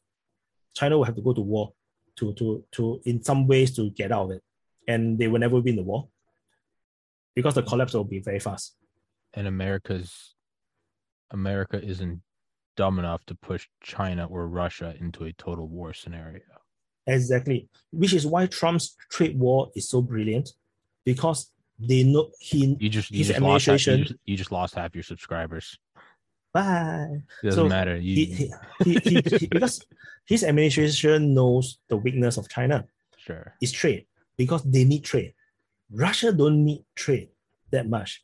Because they only sell oil and gas predominantly. But if they go into a total war, like a World War III situation, they wouldn't die. They'll have food. They have everything. So as long as nuclear weapon is not used, you have food to eat. So, but China is not in that situation. The moment people go hungry, that's where revolutions come. So China is deeply aware of it, which is why all their agricultural land is not for export. It's only for domestic consumption. They plant a lot of rice and some vegetables and soy to be self-sufficient in terms of food, but they can't feed the pigs. So you can self-sufficient, you can only eat vegetables. You have no meat on the plate. You need to import the animal feed to feed your animals, then you can have meat. So that's the situation for China. They are always in this very uncomfortable situation where they are very dependent on trade. So which is why China can never be a superpower, which is also why they will never get involved in the Ukraine war, because they cannot afford the sanctions like the China one. And they are also now struggling with COVID because because they say that they are able to control the pandemic. And now the whole world, we have like no more masks, they just travel. Then China is still in the lockdowns. So, and they are unable to step down this the platform that they put themselves on, say, yeah, you see, we are the only country that can control the pandemic. And then now that they are still controlling the pandemic. And for us, it's like, oh, we have herd immunity already. So it's kind of, so they're stuck. It's kind of like Beanie Babies, right? Where you want the Beanie Babies when they're valuable, but you got to sell them before nobody gives a shit. China's still holding on to the Beanie Babies, but it's been 20 years. Nobody cares anymore. COVID's not cool anymore. Nobody gives a shit. Yeah. So like, most countries, I go to Indonesia, I go to Malaysia, on the streets, you don't really wear masks and nobody cares. Yeah. It's already, like in Singapore, we have more or less herd immunity already. We have so many people catching COVID, after we get all the vaccines and then we open up. So, things are already moving. We are welcoming, F1 is in 2 weeks' time. We're going to have so many tourists into Singapore. The hotels are all booked out. So, the world is moved on. China is not, because of this phase. They just cannot let go. And then there are threats of new lockdowns in Shanghai. Then everybody's going crazy. And this COVID situation is actually killing their economy. And they have no idea how to deal with this. Do you want your face or do you want the money? And they are caught in this terrible cycle.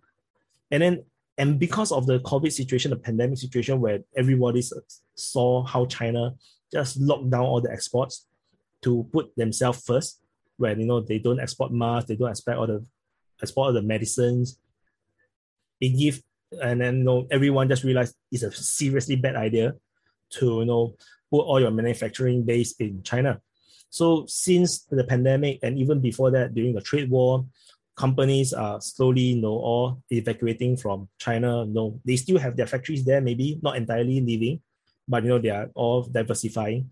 So this manufacturing superpower, they are really losing factories already. People are losing jobs. So they are trying to deal with this situation, like encouraging things that they previously don't encourage, like become entrepreneurs, selling food on the streets. Previously they're not allowed, I think. All sorts of things is happening in China. And then, so which is why they were not involved in Ukraine. And then, but Taiwan is a sensitive issue. Again, it's a face issue because Taiwan is totally not important. It's totally not important. It's just like Hong Kong. Hong Kong is totally not important to them. It's just one city. It's just that's where they pride. That's just where they wash all their dirty money. But you see, after the absorption of Hong Kong, it's a pointless city to them because Shanghai is bigger. Hangzhou is bigger. A lot of the major cities are more prominent and more important than Hong Kong now. Hong Kong is becoming more and more like an obsolete city. So Taiwan will be the same thing. Taiwan is not important at all to China because China is so big. It's just that it's a face issue. They keep saying that one China policy. They keep saying that it's a province that can never be separated from the Chinese people. That's kind of bullshit. Then they trap themselves again with the rhetoric, and because they already put it into the propaganda so much, they cannot step back from it. Just like the COVID situation, they cannot step back from it. And slowly it will lead to some kind of a cognitive dissonance where they will have to face some kind of crack within their narrative. And not just that, Xi Jinping is trying to get the third term, so that will be another crack into their entire system. So because they are only allowed 2 terms, the premiers. The presidents can only allow 2 terms. So he's seeking for a third term to become an emperor. Xi's going for the third, yeah. Yeah, so I think he's not in his third term yet, but he's seeking for it. So China is at a crossroad where they can collapse anytime. You already see the real estate is collapsing. They are unable to pay their debts because the debts have to be paid with real money, and they do not have enough real money to pay the debts. Because if you try to pay with the renminbi, the yuan, nobody wants it. It's monopoly money. Nobody wants the money. So it's like, oh, I owe you $1 billion US, right? No, how about I just pay you yuan? Because maybe the China government is giving them all this money, they print for them. Nobody will want it. For what? What do you want it? So now China is just taking the best of the situation. They have the currency swap with Russia, so they are buying Russian gas with Chinese money, so the monopoly money, and then Russia supplies the gas and oil. But because Russia got sanctioned, right, they cannot import a lot of products into the country. So a lot of necessities they do not have. So, but they can get it from China because China is a manufacturing powerhouse. So, which is why they can use this monopoly money to buy real goods.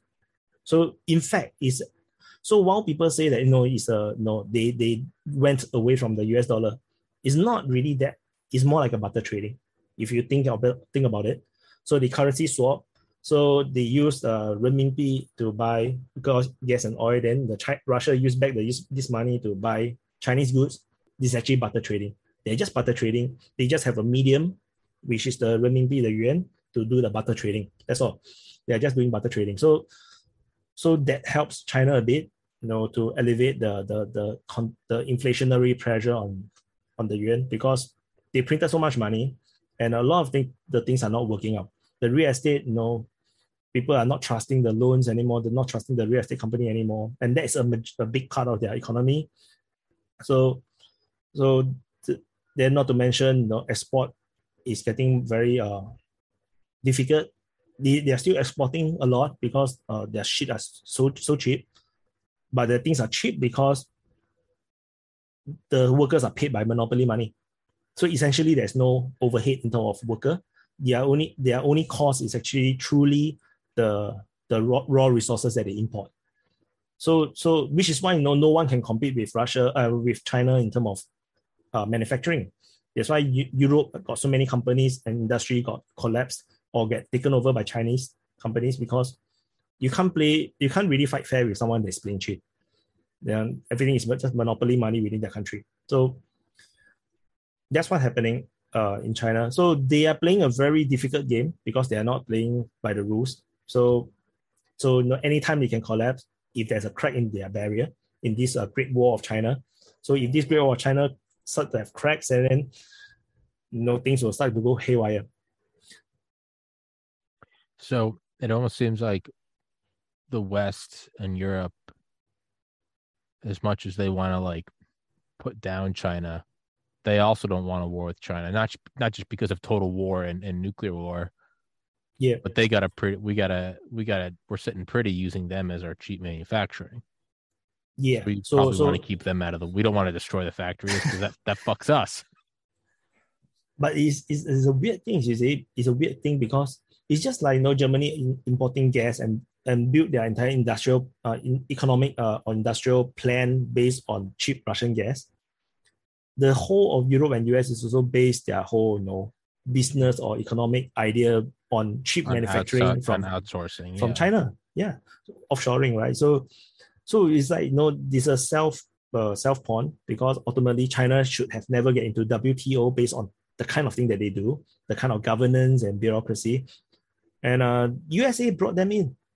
So you brought a Trojan horse into the system, and then you're going to break the system. And the system is breaking because China is trying to survive. They're facing a lot of problems.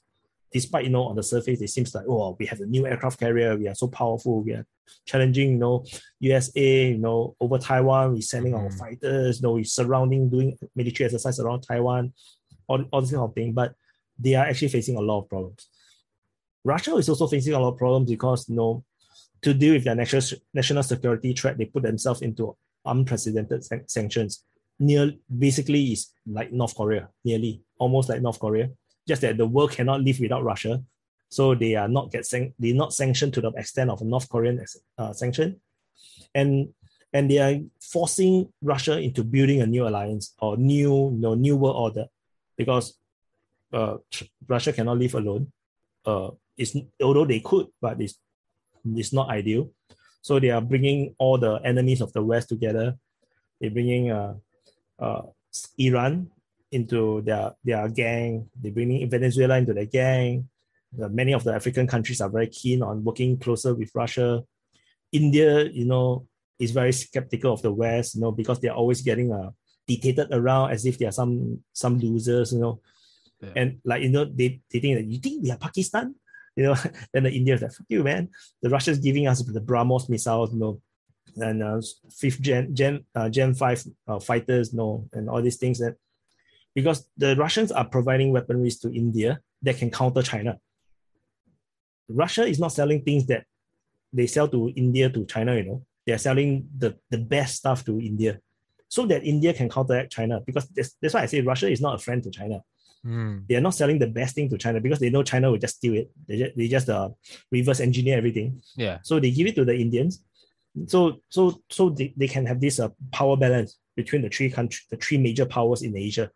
So India is very grateful to Russia because India is really backwards militarily compared to China. Because China, ever since the Gulf War, started on the revolution because they realized that Iraq army the Saddam's army fall so quickly, then Chinese army is no different. Mm-hmm. So they go about the revolution, they go high tech, and because they got all the money from all the trade, they managed to invest a lot. And India is stuck in their massive democracy mayhem because their country is just too big. So with Russia coming in to help, they're very grateful. So that's why India is not abandoning Russia. And with India not abandoning Russia can't die as well. Because India is a huge market as well for oil and gas. So, and India has been doing their best to buy as much as they can, over this past half a year, because it's like, oh, freak, the cheapest gas and oil, on the planet. They just keep buying. China also, they just keep buying. And which is why Russia's oil sales is like much, much, much higher than last year, because everybody is just, collecting all this cheap oil. Why the hell let the Saudis earn? Yeah. So the Saudis are rather pissed off by Russia because Russia is giving 20% discount on the market rate. Well, that was going to be my next question: is where Saudi Arabia stand on all this? So they are trapped. They are stuck. So they have always been depending on the United States to keep their status in the region. And now, because the hegemony is breaking, and it's breaking really fast. The oil hegemony? The US hegemony around the world. Yeah. So this hegemony is breaking. So United States become very unreliable. The biggest trading partner, right, the country that buys the most oil from Saudi Arabia is actually China now. Really? So they are now, yeah. I don't know that. Because remember during Trump's time, US just become oil independent. Yeah, so they're not buying anything from Saudi Arabia, but they are selling a lot of weapons to Saudi Arabia.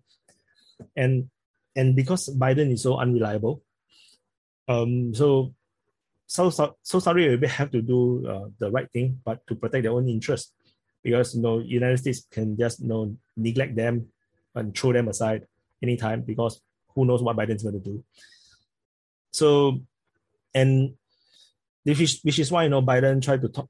They visited Saudi Arabia, and Saudi Arabians didn't give him or his diplomats a good welcome. They feel like they are being snubbed, because they now realize that, okay, we're just going to follow the money. They just do better relationship with their biggest partner, which is China, which is also why I say China is not a superpower, because they need the oil. They need to import oil. But then the situation in Middle East is extremely complicated. So you have Israel as a regional power, and then you have Qatar, UAE, all doing their own thing. Then Turkey is messing around as well. Then you have Russia. So then Iran is coming back. Iraq also came back. Iraq pay off all his debt to Iran, and then now they are good friends with Iran. You cannot imagine Iraq and Iran become BFF, but that's the reality now. Iraq and Iran is BFF now. They are best friends forever. So Saudi Arabia is in this very uncomfortable situation where they actually lost control of the situation in Middle East, because previously they are the big brother, right, in Middle East. Other than Israel, they are the big brothers. They are on par with Turkey in terms of influence.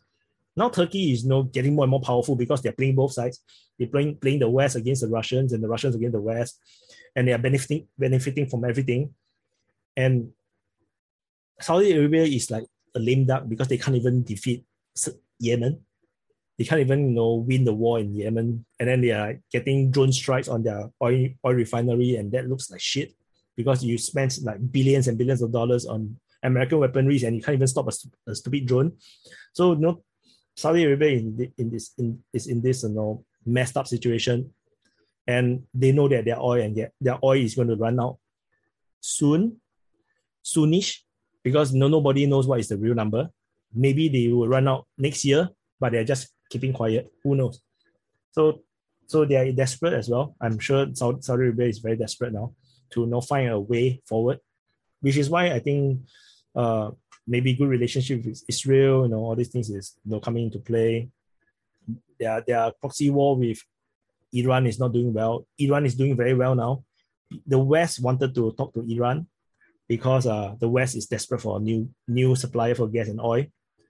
But then Iran is now the BFF of Russia. because Iran is under sanction for so long, and they see Russia now is being sanctioned, and then Russia is the only one that willing to do business with Iran. And then Russia just bought a lot of Iranian drones to use in Ukraine.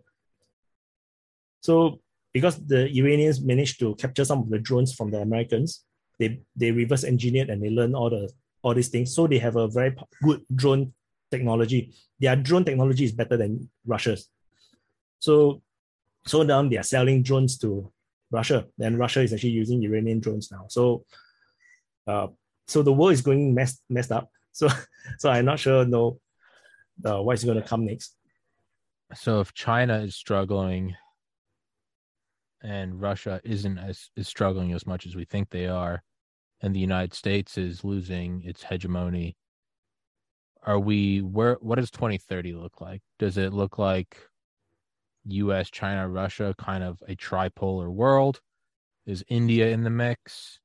Or are we going to see a complete flip of the board? Is it going to be like Iran, India, My feeling is that as long as we never descend into a nuclear war, or nuclear weapons not used, or NATO or Russia don't go into war, then we might see like what Putin always say, multipolar world.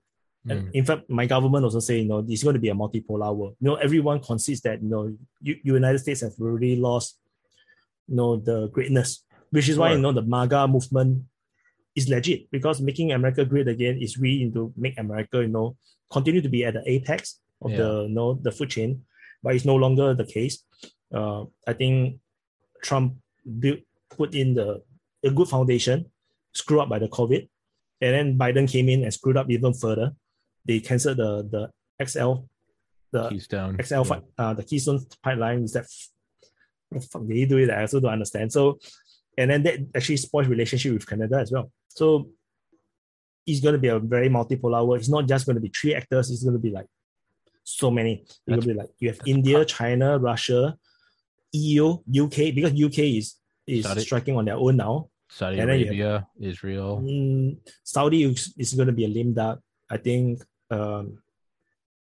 Israel might be a regional major power. Turkey will be a major player. Then you have the United States. So it's going to be so fractured. I think that's almost good.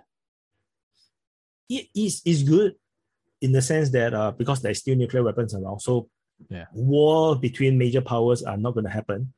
But there will be a lot of small wars, which we are now starting to see. Like Tajikistan just attacked Kyrgyzstan for no reasons, like literally no reasons. No one know what the hell is happening. Just a drunk guy throwing a punch. That is no, it came out of nowhere. Suddenly there's just news that there's shooting at the border between Tajikistan and Kyrgyzstan. And then after then you have the footage coming out that it's a real military offensive kind of thing. The artillery, the tanks go in, the tanks got destroyed. Then what the fuck is happening? Then like I follow the pro-Russian source Ryba. Even Ryba wrote as much. They have no idea of what caused the entire conflict in the first place. The entire skirmish just came out of nowhere. No one knows what the hell is happening. There's no lead up to this thing. Like, what the fuck? Then after that, then you have the Azerbaijan, preying on Armenia, because Azerbaijan military is much stronger now than Armenia was. Yeah, Armenia used to have a stronger military, but after that, Azerbaijan, I think they reformed their military. They have a military cooperation with Turkey, bought a lot of Turkish drone, and then they whacked the hell out of Armenia in the previous war. So now Azerbaijan is like pressing on their advantage, while Russia is so busy in Ukraine. So small wars are going to become more common in a multipolar world because the rules of most of the major powers, like China, Russia, the rules they played by is that of non-interference. We don't interfere in your affairs, you don't interfere in my affairs. And that's what ASEAN, including Singapore, is. Even within ASEAN, the Southeast Asian Association, we have a rule of non-interference, which means that no matter what the hell happened in your country, other countries within the association will not get involved. It is your domestic problem. So, which is why, even Myanmar have a civil war now, or they have the military coup or whatever. Mm-hmm. ASEAN, while we try to facilitate dialogue, we try to facilitate, their return to democracy, we don't enter, we don't send our military in, we don't sanction them, we don't do anything. We only just say, okay, your government now is not legitimate, we cannot recognize you, that's all. They don't interfere, you see? Yeah. Similarly, you see Azerbaijan attack Armenia. Russia is not going to send in the military to be a police. Yeah. They only police the small strip of corridor as peacekeepers, but they're not going to go in and stop Azerbaijan's offensive. They're just going to act as partners in dialogue. That is going to be the world we are in. India also have a non-interference policy, which is why India could have just marched their military into Afghanistan, to wipe out the Taliban. They didn't. They don't want to, because that is against their policy. The only time that they did it was for East Pakistan, which later turned into Bangladesh. Because in East Pakistan, what happened was that the leaders in East Pakistan go crazy. They start to massacre people because they cannot control the riots and everything, the protests. They start to kill civilians. And the refugee crisis becomes so big in India that India just had enough, and they just sent in the military and took out the leadership. And then Bangladesh was born. So that is the only instant that India actually sent in their military outside of India for interference, because they have no choice. They cannot allow a massacre just happen next to them and they do nothing, because that will also be against India's preach for peace. So, but unless there is something so crazy, for example, like in the Khmer Rouge rule of Cambodia, I think last time it was called Kampuchea. So it's also the same thing. The Khmer Rouge killed so many civilians that the communist, the Vietnamese government, the North Vietnamese government, which they just won the Vietnam War, they cannot not interfere, because the Khmer Rouge actually entered Vietnam and then raided one of the Vietnamese village. Perhaps because the border wasn't clear enough for them. So the Vietnamese army marches in and then take out the Khmer Rouge. And that triggered the war with China, because the Khmer Rouge was siding China, whereas the Vietnamese was siding the Soviet Union. They are partners with Soviet Union. So the Chinese invaded and have a small skirmish. So it's all these small wars that will happen. Most of the time, I don't think any countries will actually want to interfere, especially the major powers. They just don't want to interfere. Maybe they will do proxy war. Maybe they will like fun, but I don't think they will enter war. Unless something outrageous happen. So, or the United Nations declare sanction the war. For example, the Gulf War, the first Gulf War, where because Iraq invaded Kuwait, and none of the Security Council members feel there's a problem with wanting to side that country. then you have this UN sanctioned military operation. Otherwise, I think in a multipolar world, it's going to be a lot more wars, but it's just that it's not going to be launched by the Americans, because most of the war in the world is largely American launched. It's us. Yeah, it's all you guys, right? It's worse. So in the future, it's just going to be all these hidden hostility and conflict that was like kept controlled over the past decades, because they just cannot afford cannot afford to fight, because America is watching. Because if America don't sanction the fight, you can't fight. Yeah, that's what it is. So for example, like the Kurds have no rights to uprise against the host, the country that they are in, because the Kurds are spread out across Turkey, Syria, Iraq, and Iran. So it's only because the Americans allow sanctioned their uprising in Syria that they can uprise, or in Iraq that they can uprise against Saddam Hussein, uprise against Assad. But they did not sanction the uprising in Turkey. So the Kurds can't do anything in Turkey. So no, but in the future, the world will be different. Because no one will be interfering. And then I think the small wars will be more common. We already seeing it in Central Asia now. A lot of it is happening in Africa now. The African countries are now very tense. There are some skirmishes between the different countries. I think Congo, or is it Sudan? So a lot of crazy stuff is happening, and this is just a glimpse of the multipolar world. Because China never involved with overseas conflict. Yeah, they don't go, right? Yeah, India don't do it. Russia don't do it. Russia got invited by Syria. That's why they entered, because Syria offered them a naval base in Syria. And it's like, okay, that sounds cool. So, sorry, my eyelids itching. So, you obviously have a pretty well-rounded and in-depth grasp of the world, at least to me. I don't know. Maybe you're wrong. And I'm just very good at making up stories. You're just lying this entire time. You're like, Tommy, I don't know I just made up everything. None of that's fucking true. Right? Yeah. So, but wait till you look at the elf uprising and the dwarf, invading China. Yeah, and I'm like, you keep talking, and you're like, and the draft people have taken over the moon. I'm like, oh, fuck you, Wyatt. But so with all of it, so your grasp on the world, which I tend to think is at least more accurate than mine, less American centric than mine. How does it? And we'll kind of do this as like the final part. How does it? There's no right or wrong answer.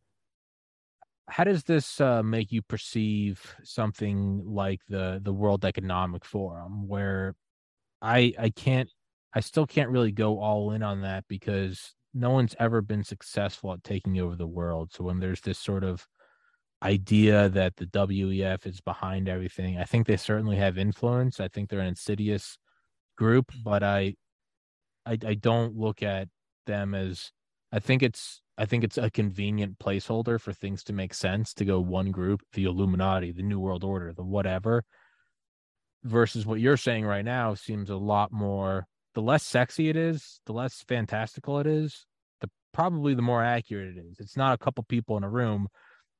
It's shifting alliances, rising and dropping hegemonies, and probably just at least for now and for maybe the rest of our lifetimes, a drift towards a multipolar world, and then in 100 years maybe drift back towards no more humanity, or in a couple hundred years we'll drift back to a bipolar world, and maybe a unipolar. It seems like that's probably a pattern that's been going on since the dawn of time, is unipolar, bipolar, tripolar, multipolar, tripolar, bipolar, unipolar, probably correct. Something like that.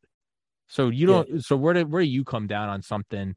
Do you look at something like the World Economic Forum and you're like, no one can control the whole thing. It's too different. Like the Davos and all these things. I don't read too much into them, because ultimately it's still the West. It's still the West. It's just the top leaders, getting around, perhaps, sharing ideas, jerking each other off, trying to align their interests, and trying to have a sensing of each other.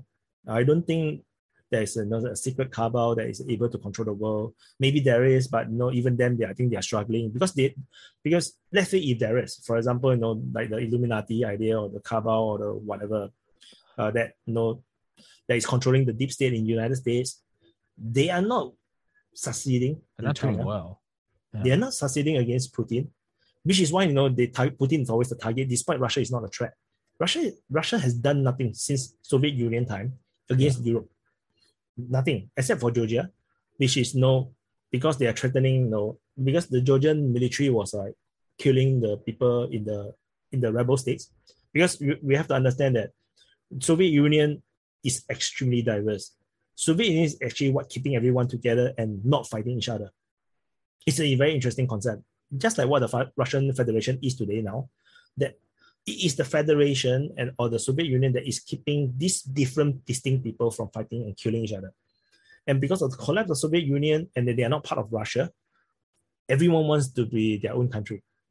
And the one that was recognized, for example, Georgia, do not accept that South Ossetia want to leave, or the other one that I don't know how to pronounce, Abkhazia, want to leave.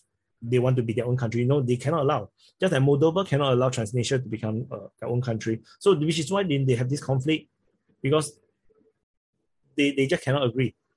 So the Russians have to step in, because Georgia is just by their border. They cannot allow this kind of shit happening beside them.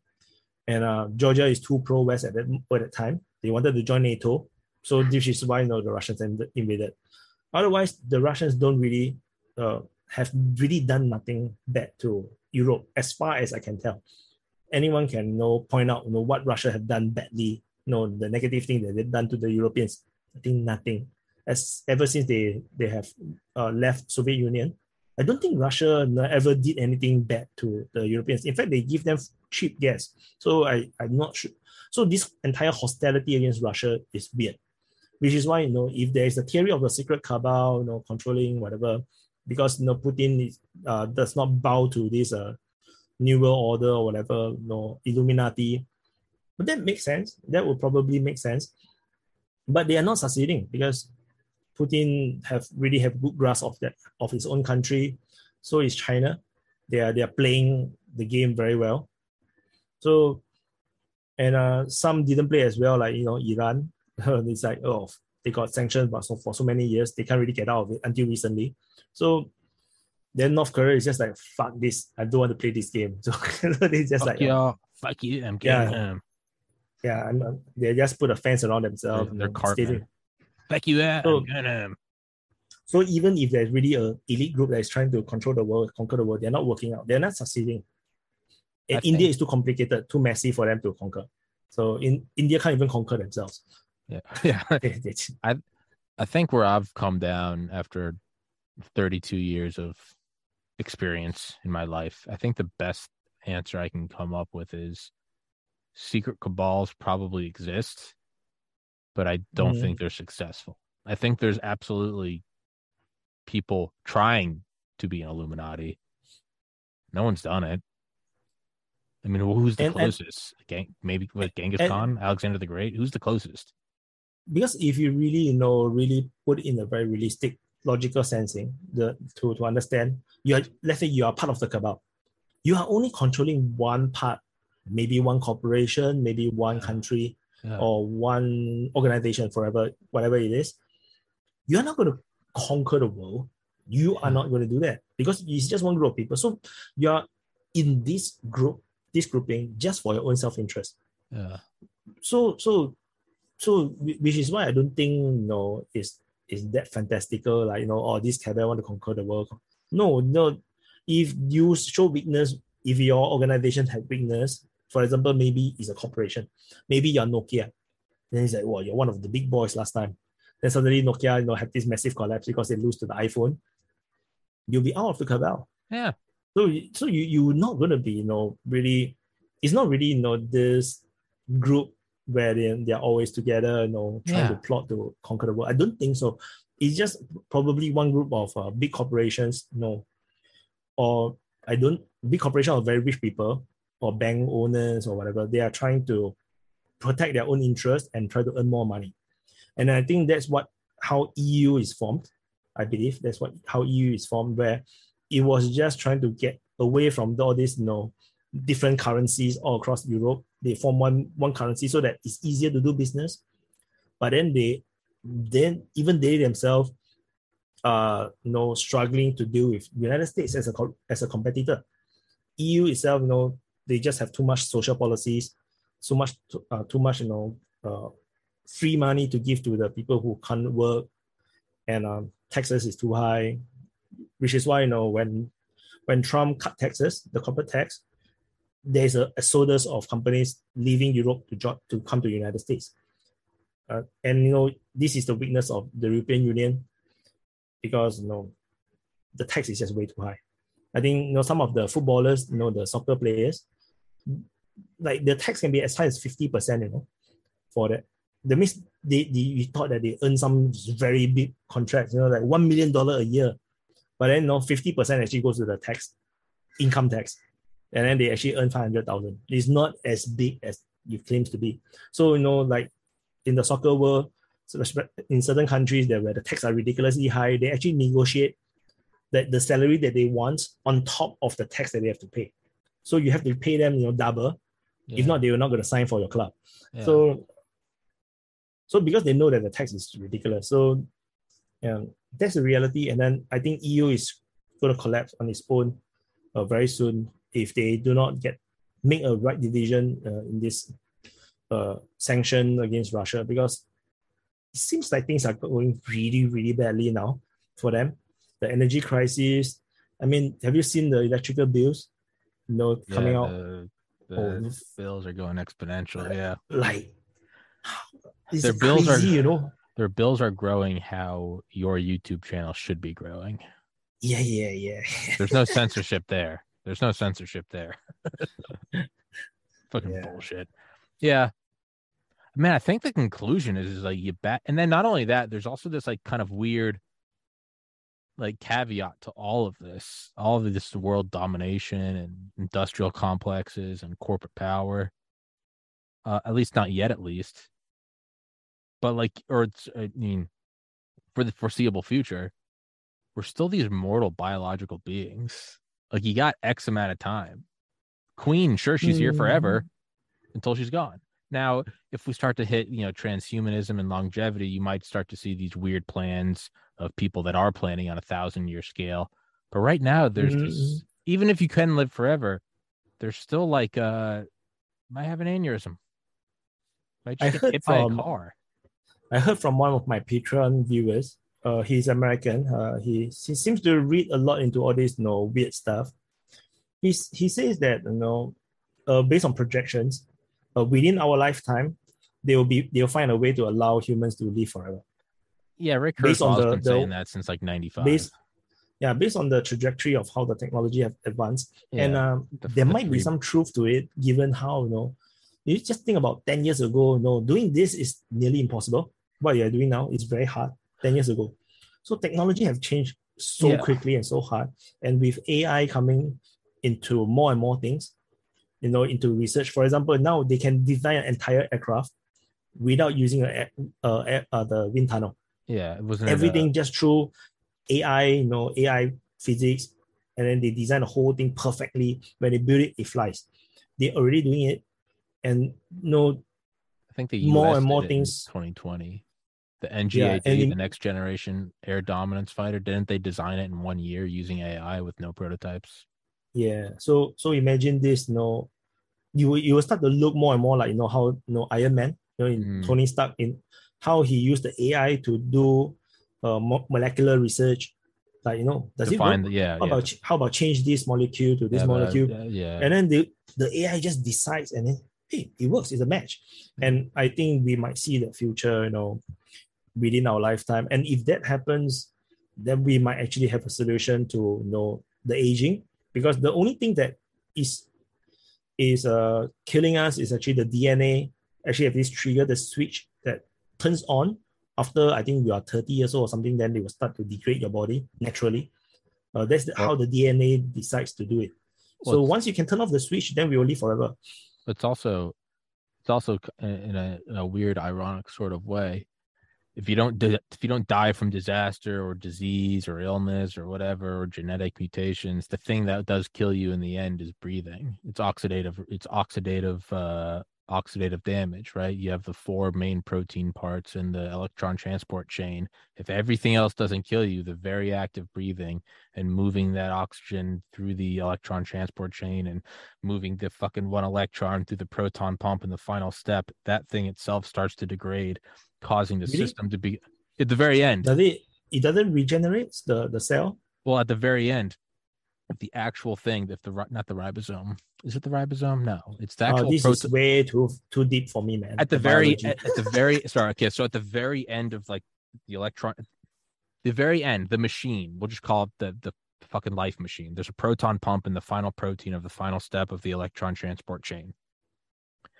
It starts to degrade. It gets damaged because it's just the law of averages. Every X trillion oxygen molecules you breathe in, there will be a free radical that will damage something, right? Think of like a conveyor belt moving really fast. Every X number of days, something will fly off of it and hit the wall, right? Mm-hmm. Over the course of 90 years of your life, those laws of averages add up. And the thing the free electron damages is the actual proton pump, which means the proton pump stops. Is the proton pump or the electron, whatever the fuck it is, the final protein, that itself gets damaged, meaning that its efficiency goes down, creating more free radicals, and it starts damaging itself. It's a 3D printer printing 3D printers. And after 1 million of them, it creates a defective 3D printer. Well, that now defective 3D printer maybe makes 2 defective 3D printers per that's million. Cancer, right? That's basically tumor and cancer, right? That's what caused cancer and tumor. Right? I don't know enough about that. I know at the very end, if nothing else kills you, it's oxidative respiration. It's also been 9 years since I took biology. I could be talking out of my ass. Because my understanding, of cancer. I'm just making this up as I go. My understanding of cancer, that's exactly what happens. Because our cell splits, right? Every time it splits, there's always a chance of a mistake, error, like programming error. And if this error happens too often, it becomes a tumor or become cancerous. Because if there's an error, the body will actually kill the cell. They'll actually, the immune system will actually kill it. But when you have too many of it, that's when they start to accumulate. And which is why when you smoke or whatever, because you are damaging yourself so much, adding in the error is more common. But I'm not sure if you are supposed to live forever, you're supposed to solve this problem. So I'm not sure. Yeah. I'm not sure. There's some biologists listening to this podcast right now banging their head against the wall. What the hell are these people fucking talking retards? about? What are you talking about? So yeah, Idiots. Ray Kurzweil, you might like that book, The Singularity is Near. I don't know when he wrote it. I read it in 2007, and it's about, he calls them the 3 bridges. The first is, I think like the 0th bridge is supplementation. The first bridge is, I think like stem cells. The second bridge is, if I remember, it's like genetic manipulation, like CRISPR. And then the third bridge is nanobots. And there's the idea of escape longevity, where we're going to start adding a year of lifespan or more than a year of lifespan per year of human life that goes by from research. And we're supposed to hit this break. And he has, but for all of his critics, he has also in some cases been correct, just like predicting when like touchscreen cell phones would be ubiquitous like 20 years before it happened. So he's got a pretty good track record. He's not a dumb guy. I think he was the science advisor like 4 administrations. But it is predicted that like right now the first person to live for 1,000 years is already alive.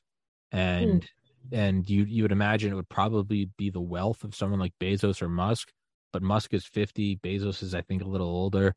So I don't know. It'd probably maybe be an offspring of theirs. But back to what you just said, though, and who knows? Maybe you and I are just being old, like Puritans. There's probably somebody that saw the first Wright brothers fly, and they're like, "Man shouldn't be in the skies. That's reserved for angels." Some kind of like backwards, like whatever the fuck. I'm sure someone back in the day was like, "We shouldn't go to the moon. That's for whatever." But I'm kind of with you. I don't, and not just from like the simple standpoint of overpopulation. Well, if we're living forever, we could just go colonize the universe. So it's not that. I do think there's like a philosophical implication, which is for me and me alone. I'm not someone that says like we shouldn't try to cure aging.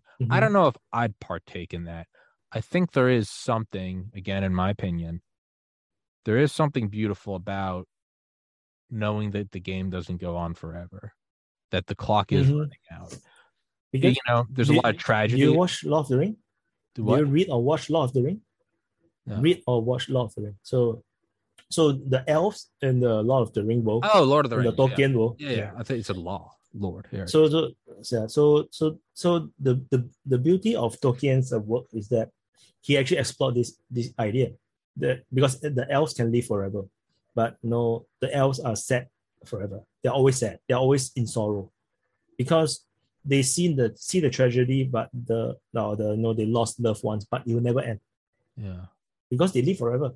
You'll never end. There's no end point, and then which is why the elves, in the Tolkien's world, actually envies the humans because they really always live in the moment because their life is so short. So there's a beauty to living short. Because my wife had been talking to me about all these things lately as well. It's like she thinks that life is meaningless because of all the suffering. Because her mother just passed away last year, so she started to see the world, life differently now. Then she have some crazy theories like like if we can all live forever, how good would it be, with no sufferings, or maybe if someone is really pure hearted, you will live forever. Then I just debunk the hell of her. I just shoot down his ideas.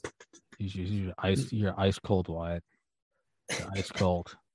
Yeah, it's no because this is wrong. The way how she view the world because she's Buddhist, so she have this Buddhist idea, no, but it's like it doesn't work that way. Living forever have a lot of other implications. Although I wish I'm an elf, I can live forever. I wish I live long enough to. I wish I had wealth and an elf. I wish I was a wealthy elf. Wealthy elf.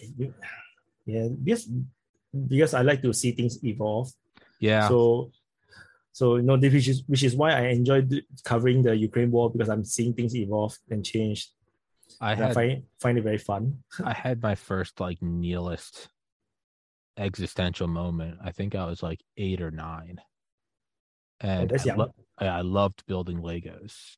I still do. I haven't done it in 15 years. I'd love to again. I fucking build cities and trains. I just loved. And I remember I was sitting on a plane. Yeah, I think I just got braces or something, and I was looking through Lego magazine or something, and I was planning my next skyscraper. I'd build these things 6-7 feet tall, and I was just half that height. And I remember thinking, it just dawned on me one time. I just vividly remember it because I was sitting on a plane. It had nothing to do with being on a plane. It was just, that's how I remember it. And I remember thinking, what's the point? I'm just going to die. And it fucked with me so much. And I've gone back and forth on that head fuckery so often. I mean, after I lost my older brother died in 2014, and that fucked with me forever.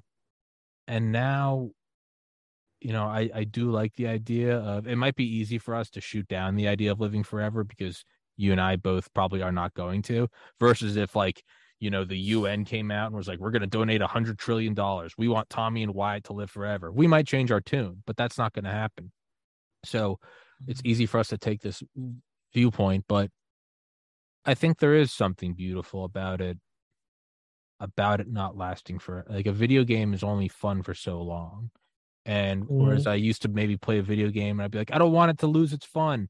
Now when I'm playing a video game with friends and we're laughing our fucking asses off, I just really savor it. And I'm the next day we're all texting each other what time are you getting on? We're going to play again because it's still fun.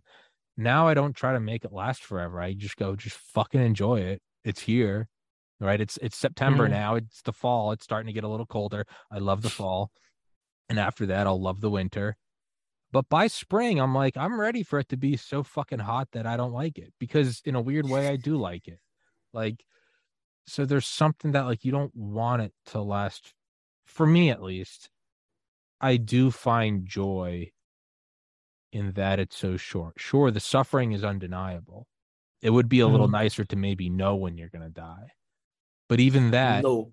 but even that is part of is what makes it so great is not only is life like recess when you're in like middle school, right? It's recess, but you don't know how long it is. It might be a 3-hour recess. Maybe the teachers are going to be nice. They might blow the whistle halfway through the recess. And there's something beautiful about whatever game you're playing. You are totally present in the moment and you're playing it. Even now, like maybe this is the last episode. Maybe I fucking die tomorrow. I have no idea. So there's something about like just going balls. There is something beautiful about that. And yeah, there is something beautiful about it not lasting forever. It really, really forces you to just grab it and run. That's exactly what I told my wife. I say, just live in the moment, just appreciate and just cherish every moment. Just do your best in every moment because we do not know when we'll end. And the best policy is just do your best. Just live in the moment, don't live in the past. And because just now like you talk about knowing when you will die, I think that's a bad idea. Yeah, that'd be which cancer patient is very happy about knowing that they're going to live for like half a year or 1 year or 3 weeks? That's true. One wants to know when they're going to die. Yeah. I tell my wife that she said it would be so nice if everyone knows when they're going to die so that they will cherish their time better. I said no, that's not going to happen. Everyone that knows when they're going to die, especially the cancer patients, they are depressed. Yeah, they're fucked. So you don't want to know when you're going to die. You just live your life, give it good meanings, and then good purpose, and then you just do your best. That knowing when you're going to die is always the worst idea. It's never going to turn out well. It's just going to be the depression to the end of your days. But I told her, but you can be assured, most of us is not going to live, for another 40 years. I'm 39. Another 40 years, I'll be like in 80s, almost 80. How many people live past 80? So we know that more or less our life is going to be around 80 years, so around there. Yeah. Very few is going to pass 80. Many of us is going to die before 80. So actually you already know when you're already die. know. Yeah. Yeah. It's just that the specific date will just screw with you. Yeah. So you just know. So I told my wife, that's why every day I'm always so anxious. Like every day I'm like, I'm so busy. There's so much things I need to do. I'm running out of time. Even though I'm actually not in a rush, but I always feel that I'm running out of time, which is why I'm always like seems to be so busy. Every day I'm just continuous working and doing things, because it's like there are things that that you can only do up to a certain age, and then you will start to lose your power to do it. Like now I'm 39, I'm able to still go very strong. But maybe by the time I'm 45-ish, I will start to lose a lot of the tenacity. Perhaps even after 40, I will lose a lot of tenacity. And then it's time to, I need to recruit new talents to help to build DPA or whatever, make it a bigger company so that I have editors, writers, they will not always be me, running the show. I'm thinking ahead of this kind of thing. So if I'm going to do that maybe around in a few years' time, then I need to work very hard now so that I can have more time later. Because if I live by my current lifestyle, you will never see me in USA. I have no time to fly. Yeah. I have no time to travel. I have no time to do anything. Yeah. So that's how I think. So I always have this urgency. So sometimes I meet my best friend. I always say, no more time already. Quickly, you can do your things you need to do. I always tell them. Then it's like, then he's like, I think he is pretty pissed with me, always urging him to do things. Yeah. There is, I kind of have that same thing in me. Like I don't wait. So imagine if I estimate, humans are living up to 80 years old now. I'm already halfway through my freaking life. What the fuck? I like it. It's scary. It's scary, but it's cool. I like it. So when I was your age, I'm not thinking about that. Then it's only this last 1-2 years, 3 years, and I was like, holy shit, I'm gonna be 40. Yeah. It's like when you're still in the early 30s, you're still young. You still think that you're young. You still are like fighting for your dreams. Then I was like, fuck, I'm gonna be 40. 10 more years, I'll be like 50. What the fuck? I'm 50. Yeah, dude. Years. what the fuck? Yeah, dude. So which is why I have this urgency that I realize that I cannot relax anymore. Yeah, until I reach certain milestones which I feel that I can relax. For example, if I have enough subscribers, enough views per video, then I don't have to work. I don't have to chunk out so much videos on a daily basis. Then I have more free time to do more things, something like this, or I can hire people to do, that so that I have more free time to go and chase other dreams. So I think time is the thing that now I'm trying to fight for. But now I'm working very hard because I'm trying to buy my apartment, my own apartment next year. So now I'm trying to save up, which is why YouTube stop screwing with me. Give him I more. need my house. He needs to move the fuck out. He's halfway to 80. YouTube, stop playing fucking games. Yeah, I want my house. Yeah. Maybe we should just send a video of you crying to Rumble, and I'll be like, he's almost 80, and he's almost 80. In a few short decades, he'll be 80. But I'm with you on that, and that there's like this grind, like do it now. Yeah. Because, I mean, I can't go at the pace. I've been going at this pace for almost 3 years, but I know I can't do this pace forever. I know I can do the podcast. I can do it forever, but it needs to slow down at some point. Like I do need to bring it down to maybe 5 episodes tops and do more episodes like this, like a long 3-hour, you get it all out, kind of no plans versus like when I'm doing Joe Rogan style. Yeah, when I'm doing multiple episodes a day, it's not because I'm trying to get more episodes out because I know it's not about quantity. It's rather that I'm trying to cover as many different topics and fields as possible because I'm trying to throw as many feelers out into the world to try to pull people in. And yeah, man, I mean, this needs to get to a point where like I have someone that does the editing, the uploading, the social media. Like I need a scheduler. I need a secretary. Like, because it's not just that we're doing a 3-hour podcast. It's everything before and after. It's all day, every day. And don't get me wrong. I love it. I wouldn't do it if I didn't. But like, I definitely like it does need to slow down because it's also, this isn't the only thing I want in life. There's more to life than even if God willing, I grow the biggest podcast in the world, it's still not going to fulfill you. It's going to be really cool. I'm sure Joe Rogan has a hell of a time and that money's not bad either, but there's more to it. How's your relationship with your parents? How often do you talk to your siblings? Have you found love? Are you a parent? Or do you adopt someone? Or are you just a godfather? Or do you fucking go volunteer at a charity or whatever? There is more than this. This is very fun. It's very cool. Exactly. It's great to see it grow. But ultimately, it is just a thing that exists. It's not real. Like it's a very fun. You have to work. There's no escaping work. So if I had to work, I'll choose this every day. But this isn't going to fill your heart to the brim. It's just not. Yeah. It's very fun, and I'm very blessed that I get to do this, that I don't have to go, work hours I don't want to work or at a job I don't want to be at. But this isn't the end all be all. With the thing you're going to find that really soothes your soul, it's not going to be on camera. You're not going to be able to put it into words.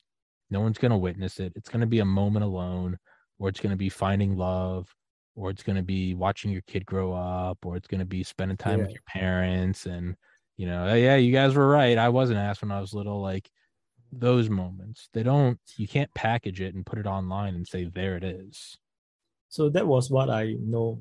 So that's the things I'm vexing about because I'm so busy nowadays. I'm working 2 full-time jobs in a sense because I have my own professional design work, and then I have the DPA YouTube, which both are full-time. So I really don't have a lot of time with family, and I find that very vexing because I don't even have time to play computer games. So I created like DPA Gaming, the YouTube channel. I haven't even played any games to upload at all. So and I realized that this is very unhealthy, which is also why and I have no choice because I need to save up the deposit for my apartment. Yeah. So I have to work hard at least until the end of the year, and hopefully that will be enough. Then next year I can get an apartment. Then I can relax a bit. No, I'm not so tied up about how much money I earn, because everything will just be installment. As long as I earn the minimum, everything should be fine. So but now it's just go go go go go. But yeah, I mean, it is quite painful. Every day, when I'm out, I was like thinking, my video, I haven't done my summary today. They're like, yeah, dude, it is like the grind is fun. It is. There's nothing like building your own thing and watching it. It's incredible. It's unlike anything I've ever felt before. But I mean, there is also like, this can't go forever. I know we just said that, but it's the same idea as where I'm as much as I'd love to make a Joe Rogan money, I'd also be fine with the podcast just making enough to pay my apartment bills. Like that's fine. I'd love to have a girlfriend. I'd love to get a dog. I'd love to have just like how are you ever going to get a girlfriend if you're always sitting in the room? I know, I'm always fucking working. I don't fucking know. It doesn't matter. It doesn't matter if I'm here or in the middle of New York City. I'm not meeting anybody. I'm just working. So like, I would like this to make enough money that like, it's taking. There will be one point you may have to slow down. Not posting daily. You have to post every other day. Maybe eventually you slow down to once a week, so that you can do other projects. Because it's not possible to run on your kind of schedule for too long, because I'm doing daily posting as well. So, and this is very painful because it's very tiring, because I have to do research first. It's not just immediately just talk. I have to do my research and update the map before I can even do the summary. And that updating of the map can take, between 3 to 5 hours. So nowadays I took out some of the things that I think is not very important. So I can update maybe around 2 to 3 hours, then I can do a summary. But about the posting, the publishing, and then the engagement with the comments and on Twitter, trolling the pro-Ukrainian crazies, so then like you still end up take me 5 to 6 hours. Yeah. And then I have to do my other work, which also takes maybe 4 or 5 hours. So my life now is just wake up, work, eat, work, sleep. That's my life. Yeah. So which is why when you asked me about my sleeping hours, I was like, I don't know what's my sleeping hours, because you're like sleeping. I work until I'm tired and I sleep, and then wake up and work. And it's and which is also why I'm not spending enough time with my wife, and it's very painful. And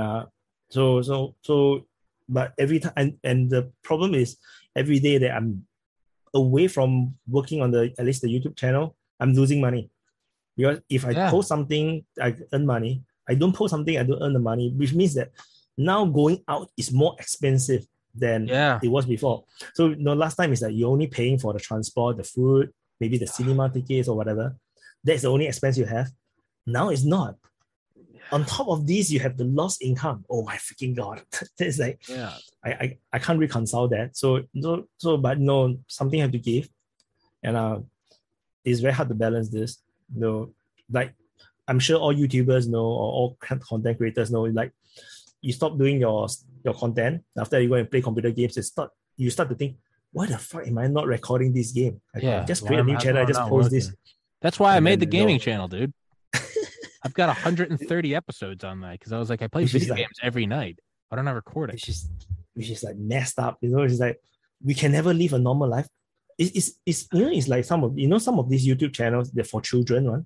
Some of these children channels are massive, like they got like 20 million subs, 60, 80 million subs. Insane. And their views are in the hundreds of millions views. But if you think about their lifestyle, the family, the parents and the children, they are not going to have a normal life. No. Every single moment the child is going to play or do something. That's true. No, the parents will be thinking like, oh, we need to record this. No, this is content. They're not going to have normal life. So, and I'm feeling this as well. That because I already did that last year when I play game, I try to record, and I realized that, fake, I still have to spend time to do editing. So Well, it's no the game is no longer fun. that's if you even need to edit. I made a rule when I started my gaming channel. No editing. No, nothing. I don't even link to the gaming channel anywhere. I record when I start playing with my friends. I stop recording. I hit upload. I go like brush my teeth. It's the last thing I do. I brush my teeth and I go to bed. I do nothing. It sucks. The audio is terrible. I don't give a fuck. I don't give a fuck because I can't pervert like the beauty of playing video games with friends. I don't give a shit. Yeah. I just don't give a shit. It's So no, that's the conundrum now. yeah. So but I have no time for gamings now at this moment. When I do play games, I play just the soccer game. It's just to chill, just to relax, play, turn your brain off. Yeah. I want to play computer games. I bought so many games I haven't played. I know, dude. And you invited me to play game with you. I still haven't played it. I know. You gotta play with us, dude. Ready or Not, Ground Branch, Insurgency. But kind of one thing I have found though is, especially from this podcast, is like a channel won't just grow on its own. You have to work at it. And I'm also realizing like I'm not just gonna develop a social life. I'm not just gonna develop a romantic life. I'm not just gonna, they don't just happen. You have to put work into those as well, which is why I'm like, I just want to get this to a place where it starts to make money. And then I can maybe do 5 episodes a week, maybe 3 episodes a week, and start putting time into those other aspects of life that are fulfilling. But it's something I realize is that when you post too much, is exhaustion for your viewers as well. So because, for example, my summaries, I don't give a shit about my viewers. But I don't know. But I mean, if you want to grow, if you want to grow, because it might work better if you don't post on the daily basis, or don't post so many videos on the daily basis. I mean, you can explore it. I'm not sure because the viewers cannot catch up. So for example, for my Defense Politics Asia YouTube, what I realized is that if I post too many videos in a single day, they cannibalize each other. That's what I realized. and which means that the viewer actually drops. Yeah. I have to give time for the video to get viewers to watch. If let's say, for example, I post this summary, if 12 hours later I post another one, the viewership for this one will start to drop. Yeah. Because people will just view the latest one. They will not view the one before. So, and if let's say I give it more time to let people view, this will eventually actually grow more a bit so that this can actually fulfill its maximum potential. Yeah. And so, this is something you can think about because your schedule is amazing. You're able to cramp in so much, but it's also might be counterproductive because it's just not possible to follow everything. Like for example, if I think like Tim Pool actually do a pretty decent job in terms of like he have 2 short news coverage daily, so you can watch or don't watch. It's up to you. Then they have one podcast, the live one. Although daily is also quite crazy because I can't even follow daily. Because even when they have very good guests, it's just not possible. It's just too much. Yeah. But so I one of my very good friend now, he's the YouTuber from his channel is called History Legend. I'm not sure if you have come across. So he also covered a bit of Ukraine war. We became very good friends because we just seems to hit off very, very well. And he don't post daily. He posts like maybe once a week. His viewership is like 10 times mine. His channel is, of course, but he had his channel is much bigger than mine. His channel is like 4 times bigger than mine. But his viewership is 10 times more than mine. Because his videos, right, he edited, so it's not like us, we are so lazy, right? We just post. But like he edits it nicely. Yeah. But he posts. And then he only like have one video per week, one proper video. And this video is not very long, maybe 13, 15 minutes, sometimes 20, depends. But usually, well, it's edited and then he gets the 10 times my view. Yeah. So I think that his revenue probably is similar than me or higher than me, but he's working so much lesser. Yeah. And I think it's because he gave time for this video to grow, to have more viewers, because mine is a daily coverage, so it's very hard to do what he's doing. So his is like he's just picking topics to talk about. So it's something that I've been thinking about as well. So, but it's very hard for me to do summaries across a few days, because it's really hard to keep up. It's very painful to go through 3 days of update to put it on the map. Like I tried, there's once I did 5 days. I was like, oh fuck, when is this going to end? Yeah. It's like going through the intel. It's like, wow, there's so many, like going through thousands and thousands of posts. So yeah, but something you can consider, really consider, because doing the same thing over and over again, and if it's and expect different results, it's going to be quite painful, because you have too much content. Even I want to watch your content, I also don't know which one to click, because it's just too much. Yeah. Even Team Pool only do one per day, only from Monday to Friday. I already find it like too much. Yeah. I can't even go into it. Yeah, I can definitely see me kind of evolving to that.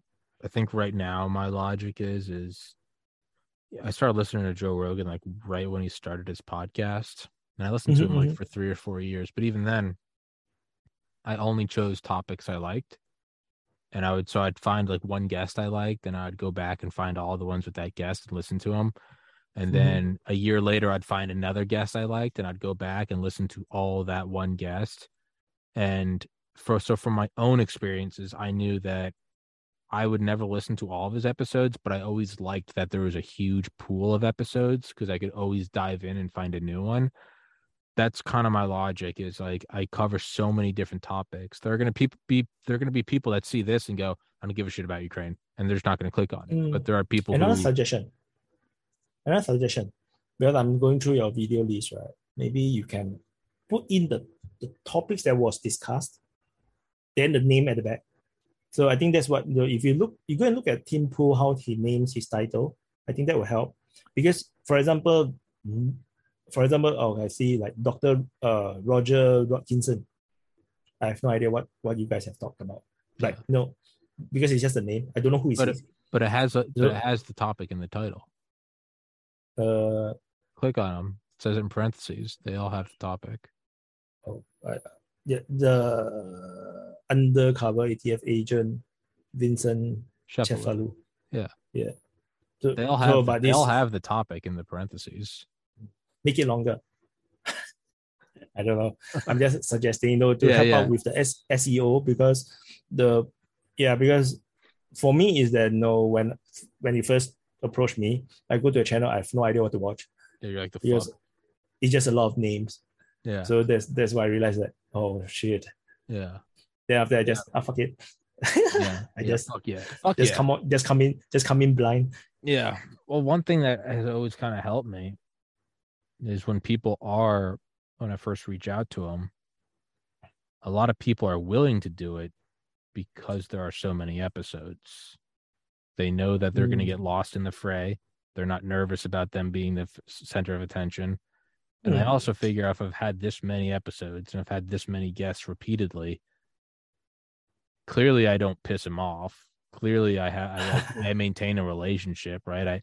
I can fuck around with you, and I can fuck around, but I can put on the serious face and interview the doctors or like a political candidate or a Air Force colonel. Like I can flip on the business face. That is one thing that people have said. Like that's why I agreed to come on the show. Is they're like, you wouldn't have this many out if you were like fucking around. So that's true. Yeah. So from that standpoint, I'm like, well, now I want to keep that going, but I don't know. I'm confident it's going to work. I think it's probably going to work in a manner and at a time that I least expect it to work. I always have an idea of this is going to be the episode that works, and then it doesn't fucking work. And then I throw out an episode that's just another episode, and that one takes off. And people are like, oh, I found you through this episode. I'm like, why the fuck did you watch that? Like, There are probably people that are going to be like, dude, I came to you with that 3-hour episode you did with Defense Politics Asia. Like, what? You didn't watch the one with like the guy that walked on the moon? They're going to be like, no, fuck that. I watched you guys like talking about Rumble. All right. Like, fuck it. What? Come on in, welcome. So I don't know. I think it's also just me that like, I just have to work hard at that for my own mental health. There is something. I love working out because I feel tired at the end of the day. I love working hard because it just kind of puts me into a relaxed state at the end of the day. I'm like, I tried my hardest today. Even if I just want to suggest certain ideas, certain perspective maybe you haven't thought about before. For example, what I like to refer to Tim Pool because he has been really successful with his stuff. Oh yeah. So what he does is that in his the long one, but because he got editors to help him do it, so you have to do it yourself. But see, he chop up the entire podcast, and those specific topics they put it into small snippets. Maybe like channels, 10 minutes, 12 minutes. He actually put it in the same channel, the IRL channel. Okay. He put it in the same one. So it helps people to get the topic because the title can be exactly what was being discussed in that bit, yeah. In that one bit, in that one portion, and then when people like what they are listening, and then because it always leads in from something else, right? And then you leads up to something else. Then people say, "Hey, fuck, what did?" Where does it go? Part. Where did it come from? Yeah, then they will actually scroll to look for the full one, which is what I do because sometimes I just happen to see one of the short the title, the short snippets. I listen and say, hey, this guest is cool. So I went to watch the full episode. So I think that helps because for example, this 3-hour talk, we talk about so many things. Your title is never gonna eat. The title is for this one. The title is just going to be the timestamp of when we start talking about Tommy Ukraine. and Wyatt roast Rumble. Yeah, it's going to be Tommy and Wyatt in their own delusional Circlejerk echo chamber. And also Wyatt DP Defense Politics Asia bracket delusional self masturbation. Delusional Circlejerk. That's what this is. This podcast has been a delusional Circlejerk. Like, we're not. But you can consider. I mean, you can. I mean, not consider the title. I mean, consider the snippet thing. I think that's the title, delusional Circlejerk. Yeah, but consider snippet things. Then you can actually reduce the number of videos you need to do, interviews you can do per day. So you can actually spend more time instead of editing one up you just do editing. Yeah, then I think that would help with viewership by a lot. Because if not, the problem is if I search, be it Rumble, LDC, I will not be able to find the topic because it will be hidden because they only put a name. Yeah. So this is something I learned recently as well for my channel is that I need to prostitute myself a bit in order to get views. Yeah. So I'm nowadays I've been quite prostitute on my channel. I have like thumbnails now, and I have a clickbaity title sometimes. See, I can't do that. I'll fucking jump off. But you see, everything is real. Everything is factual. So it's just exactly what it's just that I need to write it in a way that the title attracts people to want to click it. Yeah, thumbnails. I get it. For me, it's like a personal thing where like if I did like a thumbnail of me like and it like had the title in all caps. Oh no, you don't have to do that. I would just drink bleach and slit my wrists because I wouldn't be able to look at myself in the mirror. No, you don't have to do that. You can just have a screenshot of you and your guests laughing. That would be a perfect screenshot or the thumbnail. Yeah, but no, yeah, because I used to think like this. Just fuck it, just post. Then I realized that I have run myself into the ground. Okay, no choice. I have to prostitute myself a bit to grow the channel again, and it does help a bit. Unfortunately, we are all shallow people. We are all shallow ghouls. So are you viewers? You are also so shallow.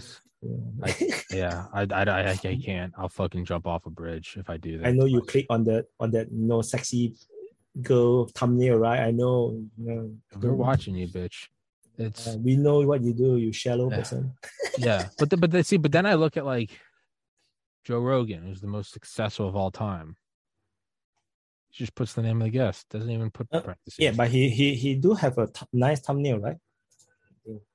Is he on Spotify? No, it's just those two talking. Oh, Spotify? No. He is. Let me see. He doesn't run his clip. Too. He doesn't run his clip, but he doesn't run his. That's the thing is, I need someone to do a clips channel. Yeah. I did create a clips channel of little clips, and I got suspended from YouTube again. So like, that's the other thing. I'm like, what? I'm like, what am I even fucking doing? Yeah, but no, just explore new things. No, you are. You're being very optimistic, and I'm being an asshole. No, you're right. You are. You're being very helpful. You're giving me different things to think about. And I'm being a criminal. I mean, it's your channel. No, it's not my problem. Yeah, fuck do you care? What you mean? Why it's like I don't give a shit if this thing tanks. Go fuck yourself, Tommy. Fucking jump off a bridge. Fuck your channel. So I looking at the Joe Rogan's YouTube, where he put the snippets because he don't put the full interview now anymore on YouTube. Yeah. So yeah, it's basically his face and the guest face all look very serious, and then they have a square in the middle of something. Yeah. It's just a picture of the topic that they are talking about. Yeah.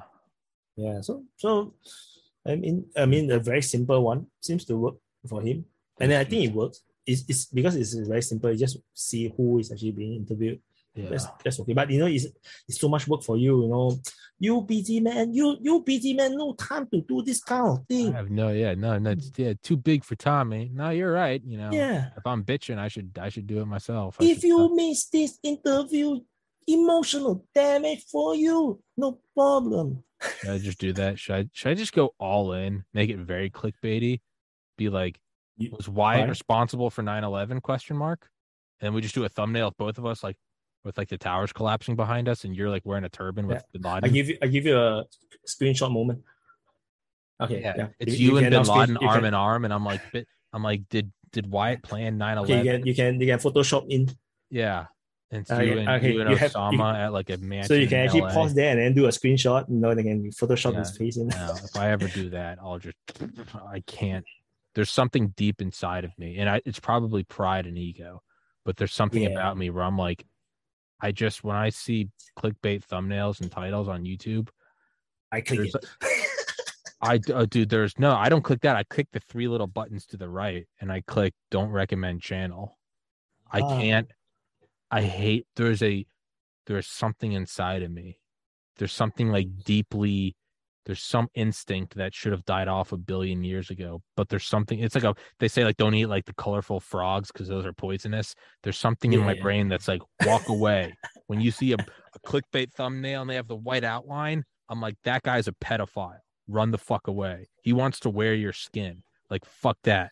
So when I see clickbaity I'm just like, because it's like real life. Somebody comes up to you and just you and I have kind of become friends, right? We just chat, so whatever. I was never like, hey, Wyatt, Tommy here from the podcast. Love your channel. I was just like, hey, dude, got your email. You just behave like an American for the first time. Yeah, it's just like, I don't give a fuck. I'm like, the stereotype of Americans. Yeah. Hey, man. What's up, dude? What's up? No, it's just, you come on here and we just fucking sit here and talk. It's like, so to me, and like in real life, if someone ever came up to me and was like, what's up, dude? You'll never believe my day. It was what? I'd be like, were you? But if you talk like this, right, for the 15 minutes, right, and put on YouTube, you'll be a hit. I'll make $100 million in a year. I'll fucking if I just review TikTok channels and the new iPhone and Yeezys, I'll have $1 billion by Thanksgiving. Yeah. You know what I see today? Check out this video. Look at my reaction video. I'm not even gonna put out content. It's me reacting to someone else's subpar content. Tune in later as I beat a hooker half to death with a golf club. Well, you got talent for this, man. Yeah, no, I do. But as I do that, my soul is dying. The little light inside of me just let it die, man. Just let it die. Put your finger on the candle. Put that shit out. Let the eyes go black. Become a vessel for money. But that's how you end up a Disney starlet who's dead at 30 in a bathtub full of her own blood, right? They all go that way. They fucking succeed, and then they crash and fucking burn, dude. Like Princess Diana, you're done. So maybe if I keep the little bit of the spark alive. For me, so what I do is that I mix it a little bit into the serious stuff. Just let it die. Let the light die. because I'm always aware that I shouldn't overdo it. If not, then my channel become a comedy channel. But I do add in some of my dark humor, something sometimes because sometimes the topic is become too serious. So I do put in a bit of humor or some just trash talk. Sometimes that's what I do. To make it interesting, because ultimately I realized that it's still entertainment. Because some people do watch it just purely for the information, for the news, but it doesn't last long because you see the entertainment industry is much bigger than the news industry. So no, I have no choice. So pander a bit, pander a little bit. Let the soul die just a little bit. For that growth, the trade with the devil is worth it a little bit. I can't do it. It's a catch-22 because I you am have to fight the soul. ego. I am my soul, and my to... soul is not going to willingly die. So, but I mean, this is your battle you have to fight because ego is usually the biggest enemy. It's a detriment. Because that's what I do. So I always very constantly aware of my own ego. So I have an ego. Sometimes I go on a tirade against some Twitter users on Twitter. I will just call them out, retweet them, and say, "Look at this idiot," and kind of thing. Like I really do that because sometimes people just triggers me, and like I just unleash on them. Yeah. Then sometimes I just screenshot and share across all my social media. I just make sure that everybody knows this guy is an idiot. Yeah. You screw with me, for what? I didn't even offend you, So and you want to be famous, I let you be famous. It's all right. And then I sometimes I do that. So but that is ego, you see. So I try to control it a bit, but sometimes I just cannot take it. It's like, what a fun saying. Yeah. Then because but this is also part of the principle. You don't let people step over you. So once people cross that line, okay, you cross the line, right? Okay, you want to tell me this, right? I help you tell the whole world since you think that you're right. I just tell the whole world. Yeah. I did that to one of my sources, which who he gave me a lot of fake information, and I don't know. At first I thought that he's a real source. He know people on the ground and stuff. After that, none of his things checked out, and then I started to realize. And then after a few days, I realized, fuck, this guy is fucking with me. So still, I very publicly call him out for it on my videos, on my social media. I just disown him entirely. And then he he took it very badly. And I basically banned him from my Discord channel and stuff like this. Basically he's all out. Then because he claimed himself as part of the team DPA. Because at first I put him in this private channel within Discord to for people that are helping me, provide me information or help. And then he took it as if it's like some official thing. And then he put it inside his Twitter profile, and then I just basically just disclaim him. And then he said that, I'm jealous about his growth on Twitter. And I said, I don't even give a damn about Twitter, man. But the only thing important to me is YouTube. So it's like I basically call him out, and I screenshot and share across everything. I think his Twitter not ever since it's not really growing that much. I'm not sure because his information is all fake. It's all wrong. So that is my ego working. I can't stand it.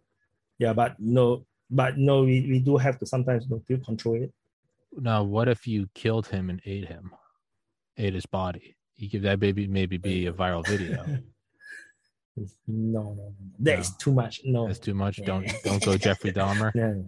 That's too much. That is not just press the fire. You press through the entire candle. Yeah. That's light. That yeah. That's eating the candle and then lighting your hair on fire. That's too much. Yeah, that's too much. No. Yeah. Well, I don't know. You can go crazy, but not too crazy. Yeah. I don't know. Every once in a while, I just kind of like saying something like that, just because you see the person react. Like, what the fuck? Like, yeah, dude, just kill him. Does he have a cat? Put it in a microwave. They're like, dude, what the fuck? It's kind of, I don't know, you get a little kick out of it. But yeah, I don't know, man. I don't know. I feel like, I guess on like a serious note, when I see all those channels with 10 million whatever subscribers, and like log in on you, or don't log in on YouTube. Go to YouTube and like just a new browser, not logged in, no history, and just see what it gives you spontaneously. Look at all those channels. Oh, entertainment. They usually is the entertainment stuff. Let me see. Okay, seeing when Scottish people speak English. So, but that's my point. You look at any of them. You look at the faces, look at the thumbnails, look at the titles of the video, the use of capital letters, and then watch the video with the intro music, and then the editing style. When you look at any of those, okay, they are wildly successful. They're printing money, but they're replaceable. You can remove any one of those guys could die. One of those guys could just get kidnapped and thrown into a blender. They'd replace him. There'd just be another guy with like covering NBA 2K22 with the same wacky face. There'd be another 10-year-old doing prank videos. To me, there's there's nothing unique. And if there's nothing unique, then there's nothing that can't be replaced immediately, right? I mean, think of like a 90s pop star. It's all vapid. You can replace them. You get a new producer to auto-tune the music. You have a you have a PR consultant, make them look like NSYNC or Backstreet Boys or Britney Spears. It's all the fucking same. It's a vessel. And when none of it's yours, when none of it's definitively yours, it can be taken away from you as quickly as it can be given to you. So to me, I'm like, not even the whole ego thing. I'm like an actual like business standpoint. I'm like, do something that no one else can do. Be you, for better or worse. Be you. Just be you, because you can't replace that. So when someone does try to censor you, because you are unique and you have your own fingerprint of content, people will go, I have no choice but to follow them to Patreon because I like that. Versus when you're just another generic whatever the fuck. Yeah. There's nothing. You can burn down one McDonald's, just go to the other. So this reminds me of the earlier days when I was covering the war. I was trying to speak proper English, like American English or British English. Speak properly. Not using Singlish or Singaporean accented English. And I was struggling so hard. Then until one point I was like, fuck it, I'm just gonna speak normally. And then that works too. The only side effect is that some people say I don't understand the hell what a single word that you're saying, which obviously that's not true. And then there's some people say you sound like Nigerian, and I never knew Nigerian sounds like Singlish until one day I actually saw one video and I was like, oh fuck, they speak like this, sounds exactly like me. but even that, it's just like, but you're you, like you're you, and like, I prefer that way because you're some of that. Like some of the channel, I think there's one what China shit what I don't know what China video. So there's some of the some of the YouTube channels, they wear suits, they have this persona like as if they're newscasters. We're coming at you live from the Ukraine war. Now we're looking at new. I mean, people will enjoy it sometimes. Sure, but it's not unique. They're a dime a dozen. Versus it's you and it's defense politics Asia, and then it's you scrolling through your digital map. Yeah, no one else is doing it. It's you. It's just you. So it's just that it's very tiring to do that as well. Where they always speak in a certain special way, special accent that is not natural. Then I realized that I just be myself. Forget it. Yeah, it's just that I still realize that there is still a need to gain the viewership, gain the subscribers. So that's why now I'm prostituting myself with thumbnails and whatever, because ultimately you need the reach so that you can actually do more and spread the message more. So I see that in terms of business point of view, it's a necessity for now to do that. But when they actually go into the video, I'm still the same. It's still the same video. It's still the same me. So it's just that the thumbnail has changed. Yeah. And it helps because there are people that really only suckers for clickbaits, unfortunately, and they are not getting the right information because they only click clickbaits. So when they come to my channel, they actually see something different. So that helps. So hopefully I can brainwash you a bit. It's because okay, so as a designer, the end result is important to me. So the whole point, the entire objective is what's the end result that you want to get. So it's rather than it's not like a religion where I just do one thing all the time because that's my principle, and then you don't care about the end result. Because why we do all these things is because of the end result. We want to share information with the world. So, but if we are not sharing, we are spending so much effort, and then only so few people is watching it, then it's a pointless. No, you're correct. If the end goal is to have a successful channel with viewership and make money, logically you would do anything to make that happen, even if it means clickbait. And even if it's not about money, for your case, is the money is pretty low because of the platforms that you are limited to. To get more people to hear to learn all this new knowledge or information, you still need to have the ability to reach them. So reaching them will be an object. It will be an important part of the job to find a way to reach them. And I spend a lot of time thinking, how do I reach more viewers? Which is why, in the end, I gave up, and then I gave up, and do thumbnails, because my moderators on this Discord has been telling me, hey, you should do thumbnails. They have been telling me that for like 2-3 months, and I only just started doing that. Yeah. It's an additional work. It is additional work. But it's just things I do. I think, in my opinion, it's like, it's okay to do clickbait thumbnails with clickbait titles, but the video should also be clickbaity and shallow. Because if you're using clickbait to pull someone in, they're gonna click on it, and then when they see it's a serious discussion, they're gonna leave because they wanted the shiny thing with the bright colors. So to me, I'm like, I'm not gonna give you a false pretense and be like, Wyatt drops the ball on the Ukraine war. No, it's gonna be a dry title because that's just what it fucking is. Right? If I'm having a dipshit conversation about, tell me about what it was like the first time you bought sneakers. What do Yeezys feel like? Dude, I fucking love Justin Bieber. If I'm going to do that, I'm going to go all in, and I'm going to act like a brain dead retard. But I'm not going to do that. So it's like... So don't make it so clickbaitish. Like, just a little bit. Don't overdo it. I don't know.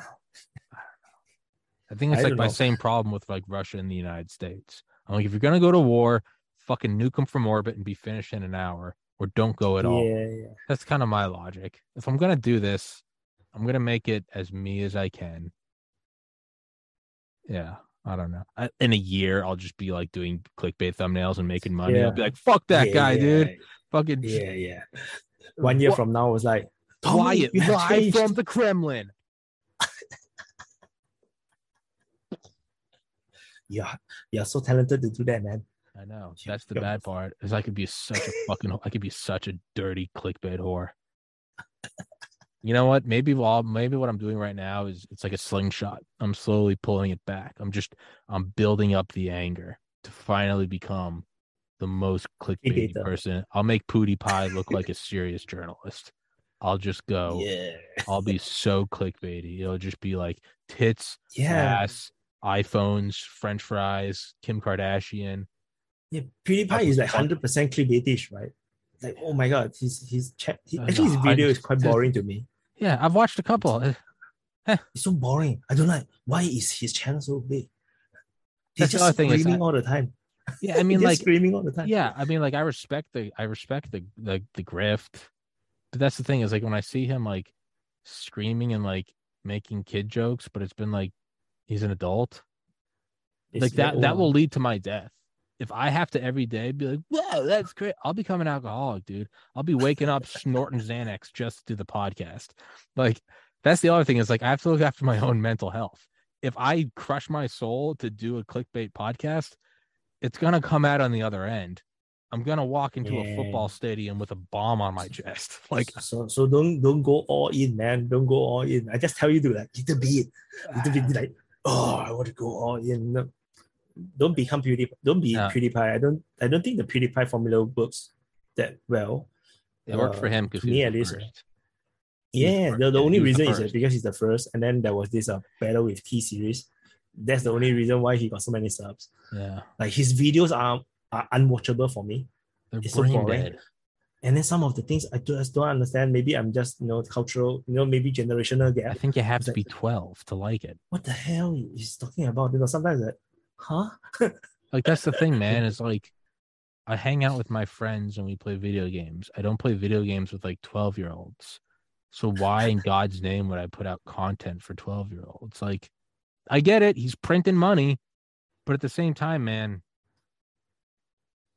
if I had a friend that like put out videos for 12-year-olds, I don't think they'd be my friend anymore because I'm 32. That's 20 years removed. I'd remove myself from them as well because they're probably a pedophile. Like, to me, that's just red flag. That's just red flag. If someone came up to me like, dude, did you hear that Billy and Katie broke up? I'd be like, what the fuck are you talking? Oh, yeah, they're two 11-year-olds down the street. I'd be like, why? Huh? What? You're doing what? We got to file taxes, dude. What are we doing? Dude, fucking Katie told Susan that they're not best friends anymore. I'd call the police. And guess what? If a 52-year-old was like, did you hear Wyatt and Tommy were fucking talking shit? I'd be like, what's wrong with you? Where's your wife? You should be bringing your kids to school. Like, it's so, to me, there's also just like a huge red flag. True. Like, I'm like, you're bringing this to such a dark place. hey, I man, never that's even the thought about darkness it in this behind way. it all. There's the darkness behind it all. I bet there's some skeletons in Pootie Pie's closet. There's something there. There's going to be a fucking bust on his apartment one day. The only thing I envy about him is his revenue. That's the only thing I envy about him is his money. So much money. That's it. But his viewership is rather shitty for his number of subs. I mean, listen, why? I don't think you and I can criticize Pootie Pie's viewership. Let me see. His viewership is okay. I correct myself. It's all in the millions. Sorry. I actually no. Sorry. Yeah. God. Yeah. What? Yeah. What? Sorry, God. Yeah. Because it's all in the millions. You know. The previous time I actually go to his channel, it's not in the millions. Now it's like all in the millions. His viewership. No, go on. Is it? Yeah, it's all 7, 4, 10, 2, how all many millions. What's his total views? Total viewers. Yeah, total. No, his total views. He got 111 million subscribers. No. Yeah. Total views is 28 billion. 500. 28.5 billion views.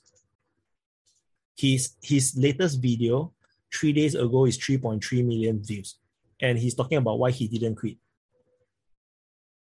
Yeah, why would you quit when every stupid video you make is like in the millions of views? What am I doing? Why didn't I go to medical school? Why didn't you prostitute yourself with? No, why didn't I go to medical school? Why didn't I just get my white coat and shut the fuck up? Why did I have to go for something bigger? He's in his first like maybe 20 videos. The last 20 videos, the lowest view count is 1.7 million views. Lowest. And it's a video of him singing Japanese karaoke. I just don't know if like my dad and my brothers would look me in the eye if I had a YouTube channel where I just screamed about Minecraft. I don't know if they'd like view me as like a fellow man. I think they might just look at me from a distance, kind of like wave. No, then you say, "This is the key to your Ferrari." Yeah. Oh, son. Yeah, and then I capture. Yeah, and then I have a video camera, and I upload it, and I go, gifting my brother a Ferrari. Yeah, and you cannot, you will never guess how he. You'll never guess how I did it. No, I would make it really fucking bad. I'd like interview like the head of a Mexican cartel. I'll be like, you'll never guess how he made his money. He decapitated a local policeman. People will be like, what the fuck? No, 3 things the mafia cartel did that you never could have guessed. Yeah. You can never know. You can, yeah. 7 parts of Hitler's daily regime. You'll never guess number 6. Oh shit, man! All these are so clickbaitish, man. You got a good talent for it. Yeah. You're gonna like hit it big with it'll snuff my soul clean out. It'd be, I mean, Jesus Christ. That's what I would do is I'll get like AI recreations of like famous like mass shooters and I'd interview them. You can see right now where Wyatt's considering maybe not doing this podcast again. I was thinking, 7 things that what Hitler liked to do. Video. 7, and people would be like, I wonder what it was. And it'd be like, number 6. You Fuck. got an update from Dachau. You'd be like, I'm that's not... 100% sure you'll be like that. My top view video. I so 100% sure because I will so click it myself. We'd all click it. It'd be I will click it out. I was like, what is that 7 things I need to know now? What is number 7? And it wouldn't even be unique. It would be something Hitler did. It would be horrifying. Yeah, what am I doing trying to interview serious people? What am I doing trying to fucking like talk to like actual like cancer researchers and engineers? Like, what am I doing? Why am I not just talking about VR and Facebook? Why am I not just covering Kanye West? You need to review your life, man. What am I doing? So disappointing. I need to start dressing like a 12-year-old. I need to start wearing like a backwards baseball cap, get fucking like carry a skateboard with me, and just TikTok dance and exactly. What are you doing with your life? What was that? American Chinese accent. Is that supposed to be American? American Chinese accent because they talk so much Cantonese. Then their English is all fucked. I don't even know what you're doing right now. It's uncomfortable. Stop it. So you're not watching enough YouTube videos, so you do not know. I think some of your viewers might catch it. I didn't like that. Please don't do that. That was uncomfortable. I don't want to do this anymore. I need an adult. I'm gonna call the police. The fuck was that? That was uncomfortable. All right. Why? Well, my brain's cooked. We're almost at 3 hours 48 minutes. Yeah, we're almost 4 hours. So it's a pretty long one. Yeah. Well, we covered for Ukraine for a little bit. Yeah, I know you viewers are so disappointed. Don't know what the hell we are talking about. Like half the things is not what you're. I'm gonna be getting a lot of concerned emails of people being like, "Dude, I think you're on the edge of just a mental crack." I was also thinking about, originally I was thinking, I want to post this, this recording on my own channel. So now, fuck, I cannot put it on my channel because there's nothing to do with geopolitics and politics. Most of the case, I have to crop out like more than half of the video, like 90% of it. That might as well. No point, man. Yeah. Maybe that's a microcosm of why this channel isn't working. People do it and they finish it. They're like, I'm not telling anyone I did that. Maybe I should. I can post it on Walking Problem. Think about it. I think you should just go down in flames, upload it to DPA, and get kicked off. I already uploaded our first one because that was way more serious. Yeah, I already posted. Yeah, I tried to drive traffic to your side, but because the channel is too new, because it's a separate channel, so the channel only got like 360 subs. Yeah, so how many views do I get from that? I think, let me see, 1,900 views on Rumble, on YouTube. Yeah, YouTube. I think that's more than I got. Yeah, I hope that I drive traffic to you. That I don't know if they go over there. Yeah, I can send you the link later. You can take a look. Fucking hate all actually I can send you the link here, man. I fucking hate all this shit so much. Yeah, no choice. No, I fucking hate all this yourself. I just fucking hate all this shit so much. Maybe this is the last episode. Maybe you've broken me. Maybe this is it. Guys. 914. That's a good number. That's a good number to end on. Yeah, sorry guys, I've broken Tommy for you. You broke the podcast. It's okay. You can still come to my channel to watch me. You still come to, yeah. Maybe you broke me. This might be it. This just might be it. It's such a fallen world of.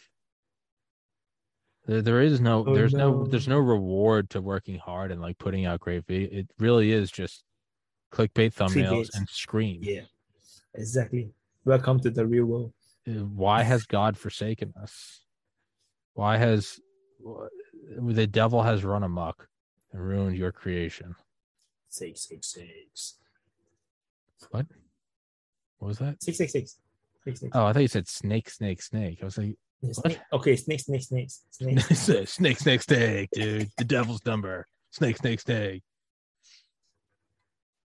Wyatt breaks Tommy, turns into a Satanist. Little devil horn. Fuck this. I think we should wrap it up. Fuck this podcast. Almost 4 hours. Fuck all. Yeah. Sorry for wasting your 4 hours or nearly 4 hours time. Hey, viewers. Wyatt. You ain't talking to anybody. Nobody watched the whole thing. You're not talking to me. Are you still here? Drop in the comments to tell us that you are actually still here. I think if somebody listens to this right now, comment the timestamp of you. If somebody's actually listened to this point, comment this as a timestamp and then show it to your doctor because you need mental health or mental health. Whatever. Fuck this shit. Wyatt, I'll text this to you when it's up, man. I'm gonna go get. I gotta go get some groceries. Thanks so much, man. Fucking the sun is out. It's getting bright outside. You see, the sun is out. Clickbait thumbnail: sun rises over seas. All right. I'll see you next.